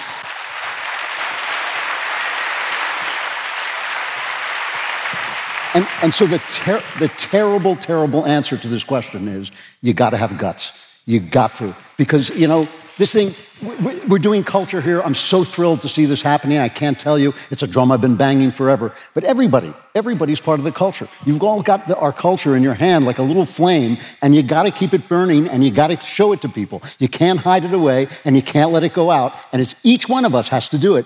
And I'm sorry, but it takes courage, and it takes risk, and it's going to cost you, but it's got to be done.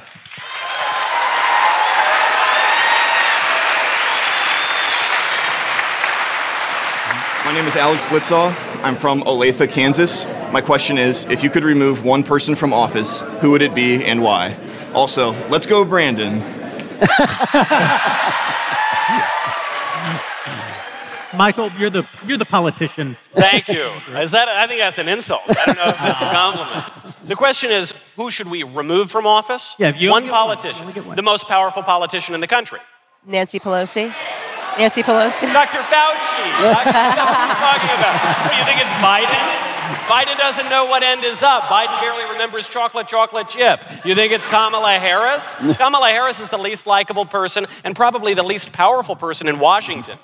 Joe Biden obviously doesn't like her. He keeps giving her all the least popular issues. It's Fauci. And Fauci is a representative. He's a bad guy in and of himself, but he's a representative of a bigger problem, which is that unaccountable bureaucrat. What is it? Something like 6 presidents have come and gone. He's now on his 7th. And by the way, Dr. Fauci's going to be there after this one, too. Oh, yeah. You can't get rid of him. He is utterly unaccountable. He rules by caprice. One day, don't wear the masks. The next day, wear the masks. And if you don't, you're a murderer. We don't want vax mandates. We need vax mandates. And it just doesn't matter. He licks his finger in the morning, figures out which way the wind is blowing. That's how he governs. That is a grave threat to the Republic, and that guy's got to go.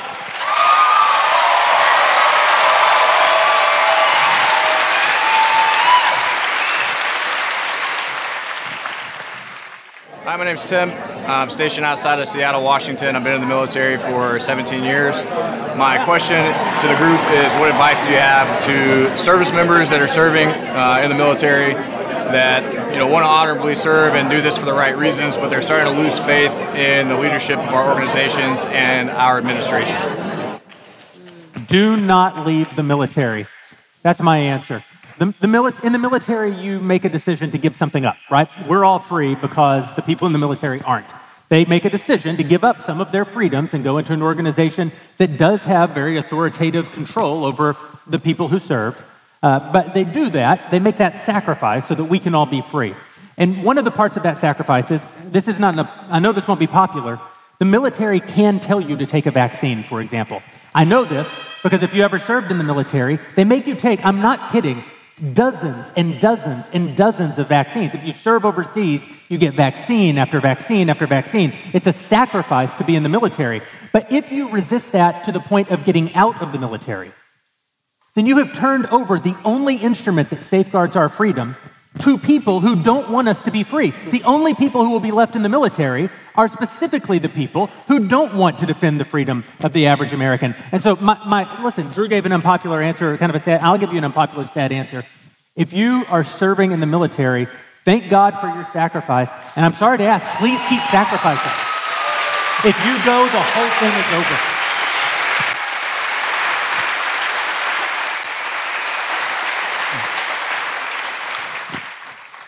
Hi, my name is Gabriel Paz. I'm from Detroit, Michigan, and my question is, can American public high schools be saved, or do they have to be overhauled? And if you overhauled them, what would you do to rebuild them?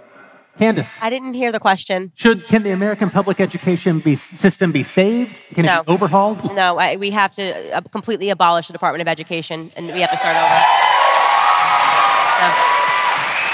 And this hits at what we were talking about earlier, and I wanted to add on to that I think we need to have a bigger discussion about the toxicity of feminism. We keep talking about toxic masculinity, but I think the real threat in America is toxic femininity. This idea that women need to be like men or to replace men, which removed women from our natural roles as nurturers and nurturing and raising up good human beings. So no, we need to go completely retro, completely backwards, and we need to have children being at the home. And I think homeschool is the way to go right now if you're in this country. It's another hard answer. Pardon? It's another hard answer because not everybody is in a position where it's easy for them to homeschool, and yet sacrifices have to be made if we want to save the country. Drew, to your point, we're going to have to be brave. We're going to have to do hard things. We're going to miss out. We're going to lose. We're not going to get to have everything. We have to pick. Do you want the easy pleasures of the left, or do you want freedom? And if the answer is that you want freedom, it's going to take hard work and sacrifice. And people, young men with everything to live for died to put us here and to make us free. It's true every day. It's true today. It's true yesterday. It's true tomorrow. Young men with everything to live for, and now young women too, die to keep us free. We can lose a job. We can lose a friend. We can lose a Facebook post. It's not that bad. About homeschooling also, Drew brought up a good point earlier that a lot of people discovered during the lockdowns when they were forced to have, God forbid, their kids in their own house, that homeschooling is something they can actually do. And so I think there are a whole lot of parents who think that, I can't do homeschooling, it's impossible. I think homeschooling is possible for probably the vast majority of families. Not every family. I mean, there are situations where it probably wouldn't work at all. But for the vast majority of families, it is possible. It's just a matter of reprioritizing. What are your priorities in life? And so that's the solution to a lot of problems, is reorganizing your priorities. And that might mean you lose an income in the house. It might mean you take less expensive vacations. You have to settle on buying 2 TVs for the house instead of 6 TVs or whatever. But if you make those kind of sacrifices, I think homeschooling is still an option for a great many families. Jeremy, I have to ask a question because I disagree with your last answer. Well, Are you a DailyWire.com But I just want subscriber? to ask a question to your question, to your point. So you're saying stay in the military and comply with this, even though you don't necessarily agree with it because we need you to be there, right? So then wouldn't those people who are still in the military, if they're complying with what they believe to be tyrannical, what if that administration then says, okay, now go shoot everyone who's unvaccinated? Are you going to say to them, well, now don't comply? No, the idea is if you comply with tyranny, you comply with tyranny, right? I think what I would say is that when you go into the military, you are giving up some of your personal autonomy for the time that you're in the military. And so saying that your commanding officer can give you orders that you don't like, and that they can make you do things to yourself. They can make you do 50 push-ups that you don't want to do. They can make you go away from your family overseas when you don't want to go. They can make you get that haircut that you don't want to have. They can make you do all kinds of things that cost you personal autonomy. I think that what they can't do, and this has been borne out in the West historically, most famously at Nuremberg, has always been part of the American tradition. They can't force you to do evil to other people. So if they're saying take a vaccine you don't want, they already say that in the military. If you're going to go to Djibouti, Africa, and serve in special operations, you're going to have to get, inoculated against malaria, against yellow fever, against typhoid, against all kinds of things. There are side effects. Some people do very badly with those vaccines. It's no laughing matter. People die from having those vaccines. Soldiers put their lives at risk. If they, on the other hand, say, go confiscate everyone's guns, even if they said, military, go force every American citizen to get the same vaccines you have to have. Well, no, they give up their freedom so that they can preserve our freedom. It's not the same to say, when I serve, I'll allow some of my autonomy to be sacrificed. That's not the same as saying, I will be an instrument of the state for the suppression of the rights of the individual citizen. Yeah. I think that's the line. Yeah. I think we're disagreeing because I think that when you go to Africa, I view malaria as an actual threat, and it's a thing that you should do. And when we're talking about this, we're talking about something that soldiers have an effective 100% chance of surviving. So there's something about that mandate that feels tyrannical to me versus something that seems necessary. You know what I mean? To your point, this is a very good distinction here, which is when you look at the infection fatality rate from something like COVID, for the vast majority of people, it's extraordinarily low. So I think people are having these prudential disagreements of saying, for most healthy people, it's just not that dangerous. It doesn't merit this kind of policy, which is obvious, right? That seems so clear to us. But then it seems to me the way that we fight that is not to give up the military to the left. Don't forget, the left has put out in recent months 2 ads, one for the CIA and a recruitment ad for the Army, that were the wokest ads ever. The CIA ad was a woman saying, I'm a proud intersectional feminist, Latinx, yada, yada, yada. Like that's James Bond, right? That's what I want to join. And then the Army ad was, I learned to fight terrorists at the Pride Parade on Coney Island with my lesbian mothers. That's not a joke. That was the actual ad. And so, they obviously are doing this on purpose. They're trying to discourage conservatives. They're trying to chase them out of the military. So what I think the way forward is it's similar to the public school answer. We need to go in and fire these woke generals and these woke officers who are enforcing stupid mandates on our servicemen. We're going to take some more questions and hear from Ben Shapiro at some point in the second act of the show. Before we do that, I promised you the world premiere of the trailer for our brand new film, Shut In. Here it is. Lainey, I told you I need to see you at all times. Do you understand me? Well, I'm gonna take off tonight so the kids can sleep most of the way. Well, I'm mostly done. I just need to finish cleaning out the pantry.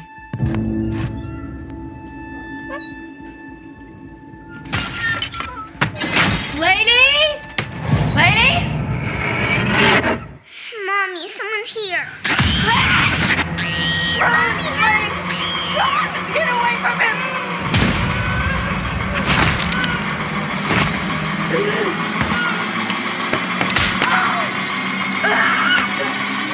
Please let me out. Mommy, you took the baby and won't give it back. Oh my god! Oh my god! Smell weakness from here. Terrifying. Oh. Shut in, everybody.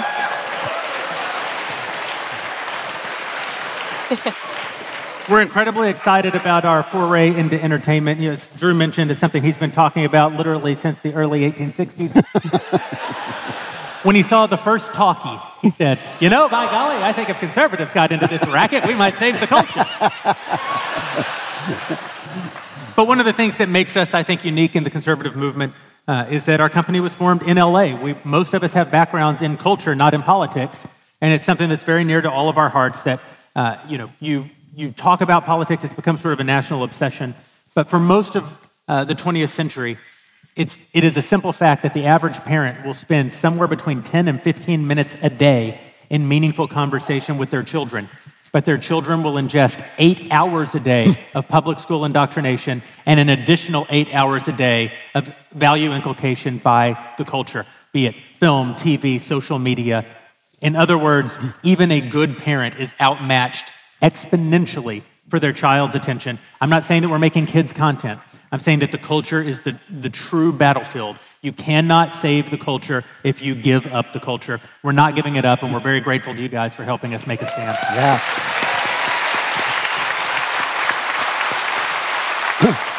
You know what was an amazing example of how we are beggars in our own culture was this Dave Chappelle show that was on recently.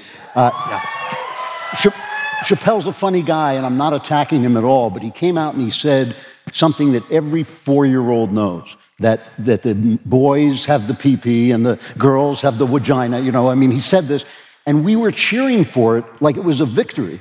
This guy is saying what everyone knows, and we thought, wow, and Netflix didn't even cancel him. We go to James Bond movies, and we're so happy that he's not a lesbian, that we think, wow, what a victory, victory for the culture. It's nonsense. We're playing defense all the time, and on defense, you cannot win. We got to play offense, and it's great that we're doing it. Yeah.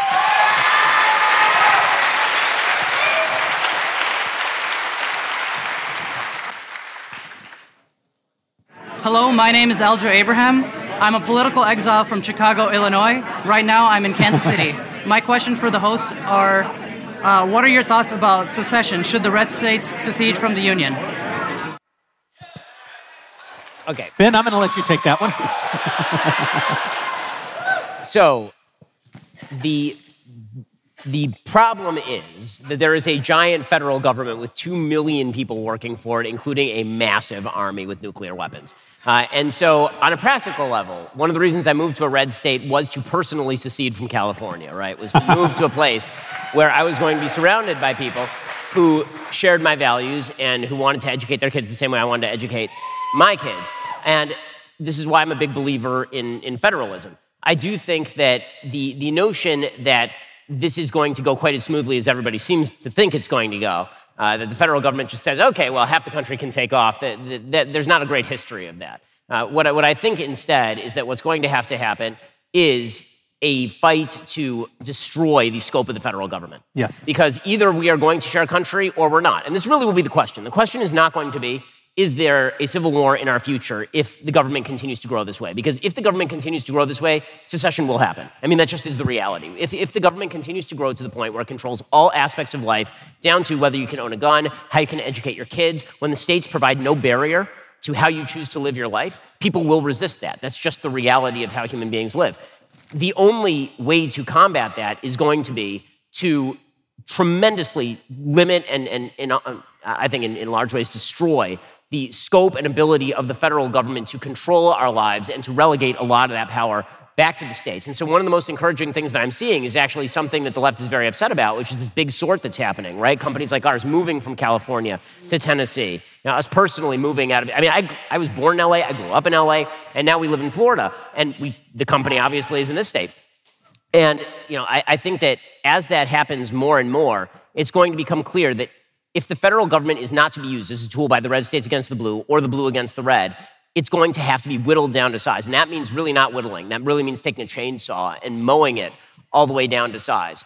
If that doesn't happen, then I don't think it's a question of whether there is a secession. I think it's a question of just when that happens. I think that, I agree that the power of the federal government needs to be abridged significantly. The problem is that that requires the people in charge of the federal government to do that, and they're not ever going to agree to do it. We know even Republicans talk about shrinking the size of government. They never actually do it. I think the other problem is that even if we could achieve that, we still have this this deeper problem, which is that we as Americans live already not in two different countries, but we live in two different universes, where there's this vast chasm between us that just cannot be bridged anymore, where you've got, when I look at people on the other side of this ideological divide, what do we agree on? What basic value do we both hold? And that is nothing at all. We can't even agree that only women can have babies. We can't even agree on something as basic as that. So I just think that we already agree, we already live in this divided country. Well, with divisions that I think are deeper than what existed in the Civil War. I don't know that our divisions are deeper than the belief that certain people are property and certain people are not, right? I think that there's the abortion issue. Yeah, that's one of them. Well, believe me, we have that. Plus, we have. I don't think it's necessary to compare where we are in the country right now to a situation in which literally millions of people were being held as property, and then 600,000 Americans died fighting one another. I don't think that's going to break out any moment. That doesn't mean I am sanguine about where we are. What it does mean is that there are basically three paths for the country. One is complete federal tyranny, in which we just joust for who controls the government gun. And sometimes we win and sometimes we lose. And then eventually people get tired of being on the losing end of that bargain. You do end up with an actual violent secession movement. The second possibility is that states begin to actively resist the mandates of the federal government, which we're starting to see right now, and I'm very optimistic about. And the federal government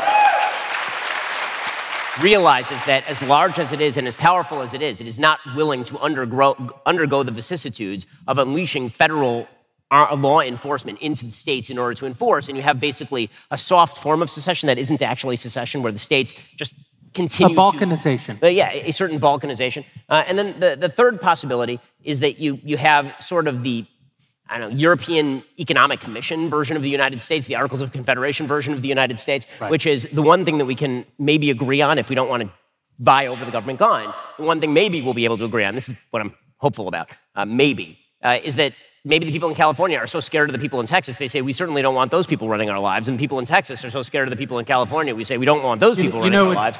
It's funny. I actually don't think that the red states are the most likely to secede. I think if a secession were to happen today, it would be California, and it would take with it Washington and they're trying Oregon. to. They're actively trying to secede. Right. I also, Ben, I agree with your reticence here. I think that conservatives are a little too loose with the calls for secession, because secessions do not happen peacefully. They just never do. It doesn't happen in India and Pakistan. It doesn't happen. There's no Brexit process in the United States. That's right. not how this works. And so, unless you're really willing to go out and kill your cousins, which I'm not, I don't think that we ought to secede. But I do think also, look, I'd love to shrink the federal government and stop having them run our lives. But to Matt's point, we've been talking about that for 70 years, and we never do it, even when we win elections, because Republicans are cowardly. And there's maybe not even a way to do it. So I do think, it seems to me the call for secession is, ironically, sort of a lib answer. It's kind of this idea like, you do you. To getting to your point, Matt and Ben, about slavery and the comparison, we kill upwards of 1 million babies a year in this country. So I think the moral issues are pretty serious, and I don't want to just let half the country continue to do that. And I don't want to let them do them and destroy the distinction between male and female and do all sorts of horrible things and destroy my country. I want to take the power back. I want to exercise power in a Let me just say one thing. Hold on, Matt. Let me just say one thing. yes, secessions don't happen peacefully, but neither do unifications. That's the part that you're missing too, right? Like when countries come together, it's not peaceably either, right? What we're seeing right now in this country, I actually very much agree with Matt. There is not a single particle that we agree on left and right. There's nothing. I mean, if you actually think that children should be taught pornography in school, tell me what the middle ground is there. Tell me where we're going to go, okay, you know what, let's unify here, like we're in couples counseling here, right? No, you have I to think be- my child you should have be to be- able to twerk and pick their gender and be sexualized in kindergarten. You say, no, I think that maybe the child should grow up. Tell me what the middle ground is. No, there's no middle right? ground. You so have to I beat don't them and think take away their power. I think that that's actually a very sensible discussion to have. Yes, I understand it's not going to be easy, but clearly trying to unify the country is not very easy but my either, question and is it's equally as violent. How many people are dying in Black Lives Matter protests, Antifa protests? We're acting like the violence is not happening right now today. This is not just a discussion. But why give this is not just a discussion. Why don't we just keep it? Why don't we just my point on this, because I agree with everything you're saying, Candace. Absolutely, we should not let the teachers do this or the woke generals or anyone else do this. But why should we let them have their own part of the United States to do these evil, awful Can I things? explain why? Why don't we just take it back? Can I explain why? Really, I want to bring it back to the shopping carts for a minute. I'm kidding. Joking. This is not just a discussion about what should happen. It's a discussion of what must happen. And so here's a must. A country must have some sort of uniting factor in order to remain a country, in order for a people to be a people. And we know that other countries across the world, they're united by heritage, they're united by ancestry, they're united by at least the flag. At least the flag. Yeah, they're united. They're united sometimes by religion, by race. I mean, that's other countries in the world. That's never really been the case for our country, and that's fine. But we did have, as the United States of America, what united us were some basic shared values. And my point is that if we do not have that anymore, which we don't, and I don't see any scenario where magically we acquire those shared values, then the country doesn't exist anymore anyway. And so we don't even agree on a national language anymore. We have to deal with that reality. I don't think anybody on the stage disagrees about the diagnosis. I think we disagree about both the prognosis and the cure. Meaning that I just don't know how you get from there to here. We're not a country. Hold on. I have to return here to the idea that some of this is theater, and it's purposeful theater, and it's theater that has been manufactured by the internet, which is a force we don't fully understand yet. And so I think it's true there is a group of people in this country who do not agree with the wisdom of the ages, the wisdom of the country, the founding of the country. I don't think it's that big a group. I don't think that the people who actually believe that men can become women is that many people. And so the question is, going back to what somebody said before about speaking out and not being afraid, is a question of calling them out, calling the people who fire John Gruden out and saying, no, you're the bad guys, and there's not that many of you. I really do believe on both the left and the right, because I don't believe this is a left-right question anymore. I believe this is a question of power, global conglomerating power, and this individual. I don't think that's families. But they're not phantom people either. Like, so it's like, yes, I agree with you. I believe that the majority of the nation does not want to see children sexualized. I can agree with that, right? But then I also have to be aware of the fact that, yes, the defund the police movement was real. Those were real people. There are real people all across the country that don't agree that we need to have local police. Like, they actually think it just all needs to be abolished, right? The idea of criminals running the street makes them feel happier than the idea that a criminal will be locked up rightfully and put into prison. How many people do you think there are? And by the way, Candace, the question is not how many people there are in the moment, in a moment of panic, in a moment of hysteria, but how many people there are long term. You know, too many? You say that you don't think that very many people actually believe that men can be women and so on. I wish that was the case. I hope that it is true. First of all, even if that is the case, then we talk about the silent majority. Well, shame on us as the majority if most of us don't believe this and we've allowed our culture. But I don't. But the reality is, you look at any of the survey, any of the polling, you find in the youngest generations, for example, gender nonconforming and trans identification among kids has risen tenfold over the previous generations. What that tells us is that this is a very real movement and phenomenon in our culture, and it's a very real divide that I think is basically unbridgeable. I don't think that's what it tells us. I think what it tells us is people will believe anything. And I think that the problem that we're dealing with we like to blame the left for everything that goes wrong in our country. Oh, the left, they believe in abortion. Oh, the left, they like to cancel people. Oh, the left, they say boys can be girls and girls can be boys. The right is the problem. We're cowards. I totally agree with you there. We ceded our country to them. They said, give me your country. And we said, oh, yeah, just don't say anything bad about me. It's so true. It's so true. You're right. You're spot on. I am not a coward. Like, I refuse to be a coward. I say everything, and I say some more things that I probably shouldn't say, just so they know that I have a right to say it, right? Yeah. But you are correct. You are correct. Republicans, especially white male conservatives, which I get it, you guys are under attack, but I mean, you will say something that is true and then allow somebody to pigeonhole you and say that you saying that true thing makes you racist, and then you guys shut up. It's incredible. I've never seen anything like it. It's incredible. It's like magic, right? That's absolutely true. You know, like only women can give birth. Shut up, you white racist. And then suddenly, like, oh, I'm. And I would happen to be a coward but hold on. let me. I'll disagree in one sense that it's the right. Because the truth is that the right does not hold institutional power in this country and has not held institutional power in this country for probably 2 generations. Okay, the truth is that the real problem in the country, in the end, and this is going to be the fate of the country, is and always will be the people in the middle. Right? Because there are a bunch of people in the middle. You know, people who may agree with some of the left on policy, but disagree, I think, on a fundamental level with some of the crazy of the left, right? Disagree with defund the police, but still vote Democrat. Disagree with the abortion past the point of birth, but still vote Democrat. Disagree with the cancellation of everybody who has a bad old email, but is too afraid to say anything.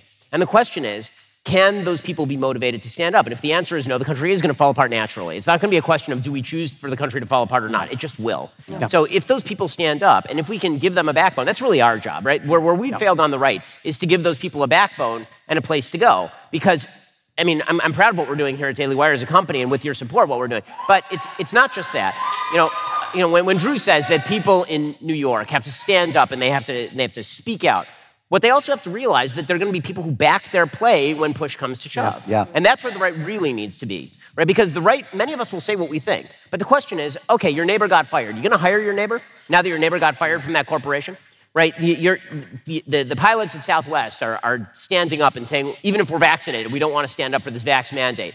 Are you going to stand with the pilots, right? The question is, are we on the right going to provide the spinal stiffener that is necessary in order for the people in the middle to feel the level of comfort that they can actually go out and do these things? I mean, I think part of that, by the way, is actually saying to people, yes, there are jobs for you outside of places like New York. Okay, so you lose your job in New York. Guess what? There's a whole other country that's not New York, Vote not LA. with your feet. What was that? Vote with your feet. Right, vote with your feet. And by the way, that is what is happening. And this is where the economy is growing, right? There's a reason people are moving. And so my hope for the future of the country is that how people talk about how they think in polls and how they actually act are 2 very different things. Polling data is not a good indicator of how people live their lives. How people live their lives is a good indicator of how people live their lives, which is why you're losing congressional seats in California and New York and picking them up in Tennessee, Texas, and Florida. Right.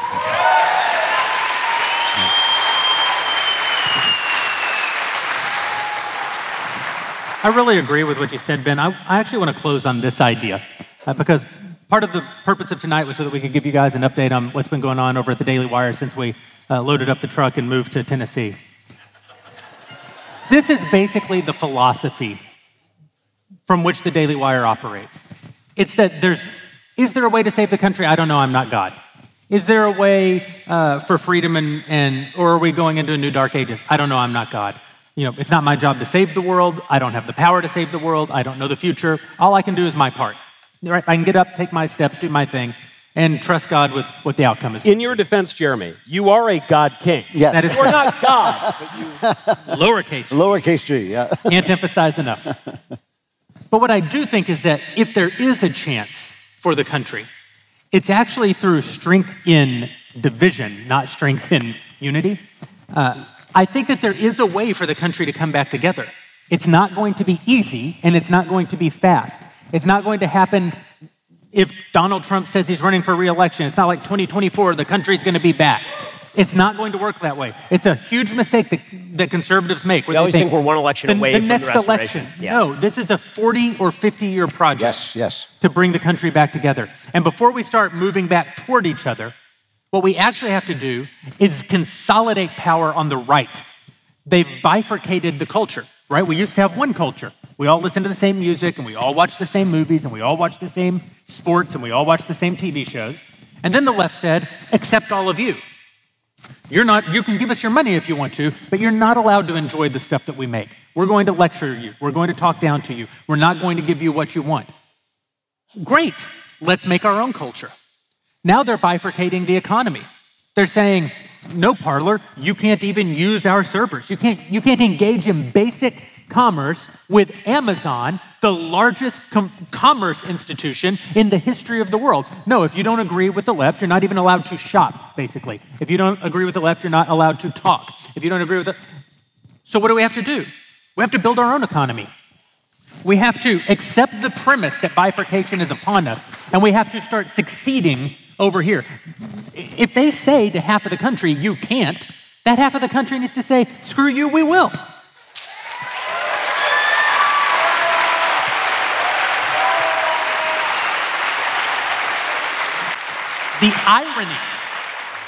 The irony is that when the right builds its own culture, when the right builds its own commerce, when the right builds its own institutions, when we stop just saying that we're religious and start actually practicing our religions, when the right becomes healthy and strong again, you will eventually reach a place where the only way for continued growth, right? When all the left watches Hollywood movies and all of the right watches Daily Wire movies, the only way for us to get new market share will be to come back together. But we're not going to come back together out of weakness. We're going to come back together out of strength. When we're as strong as we can be and as big as we can be, then the left is going to go, well, crap, I guess we shouldn't have done that thing that we did. And we're going to get to negotiate the terms of coming back together.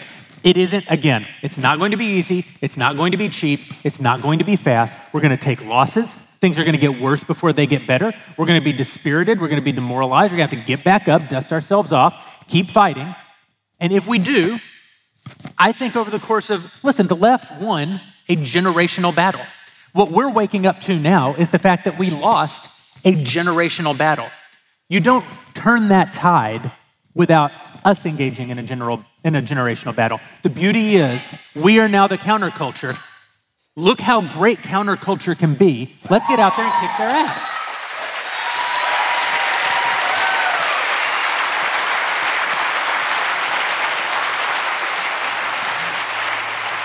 Hey guys, we did it. Thank you for coming and seeing our show at the Ryman Auditorium. Thank you. Thank you.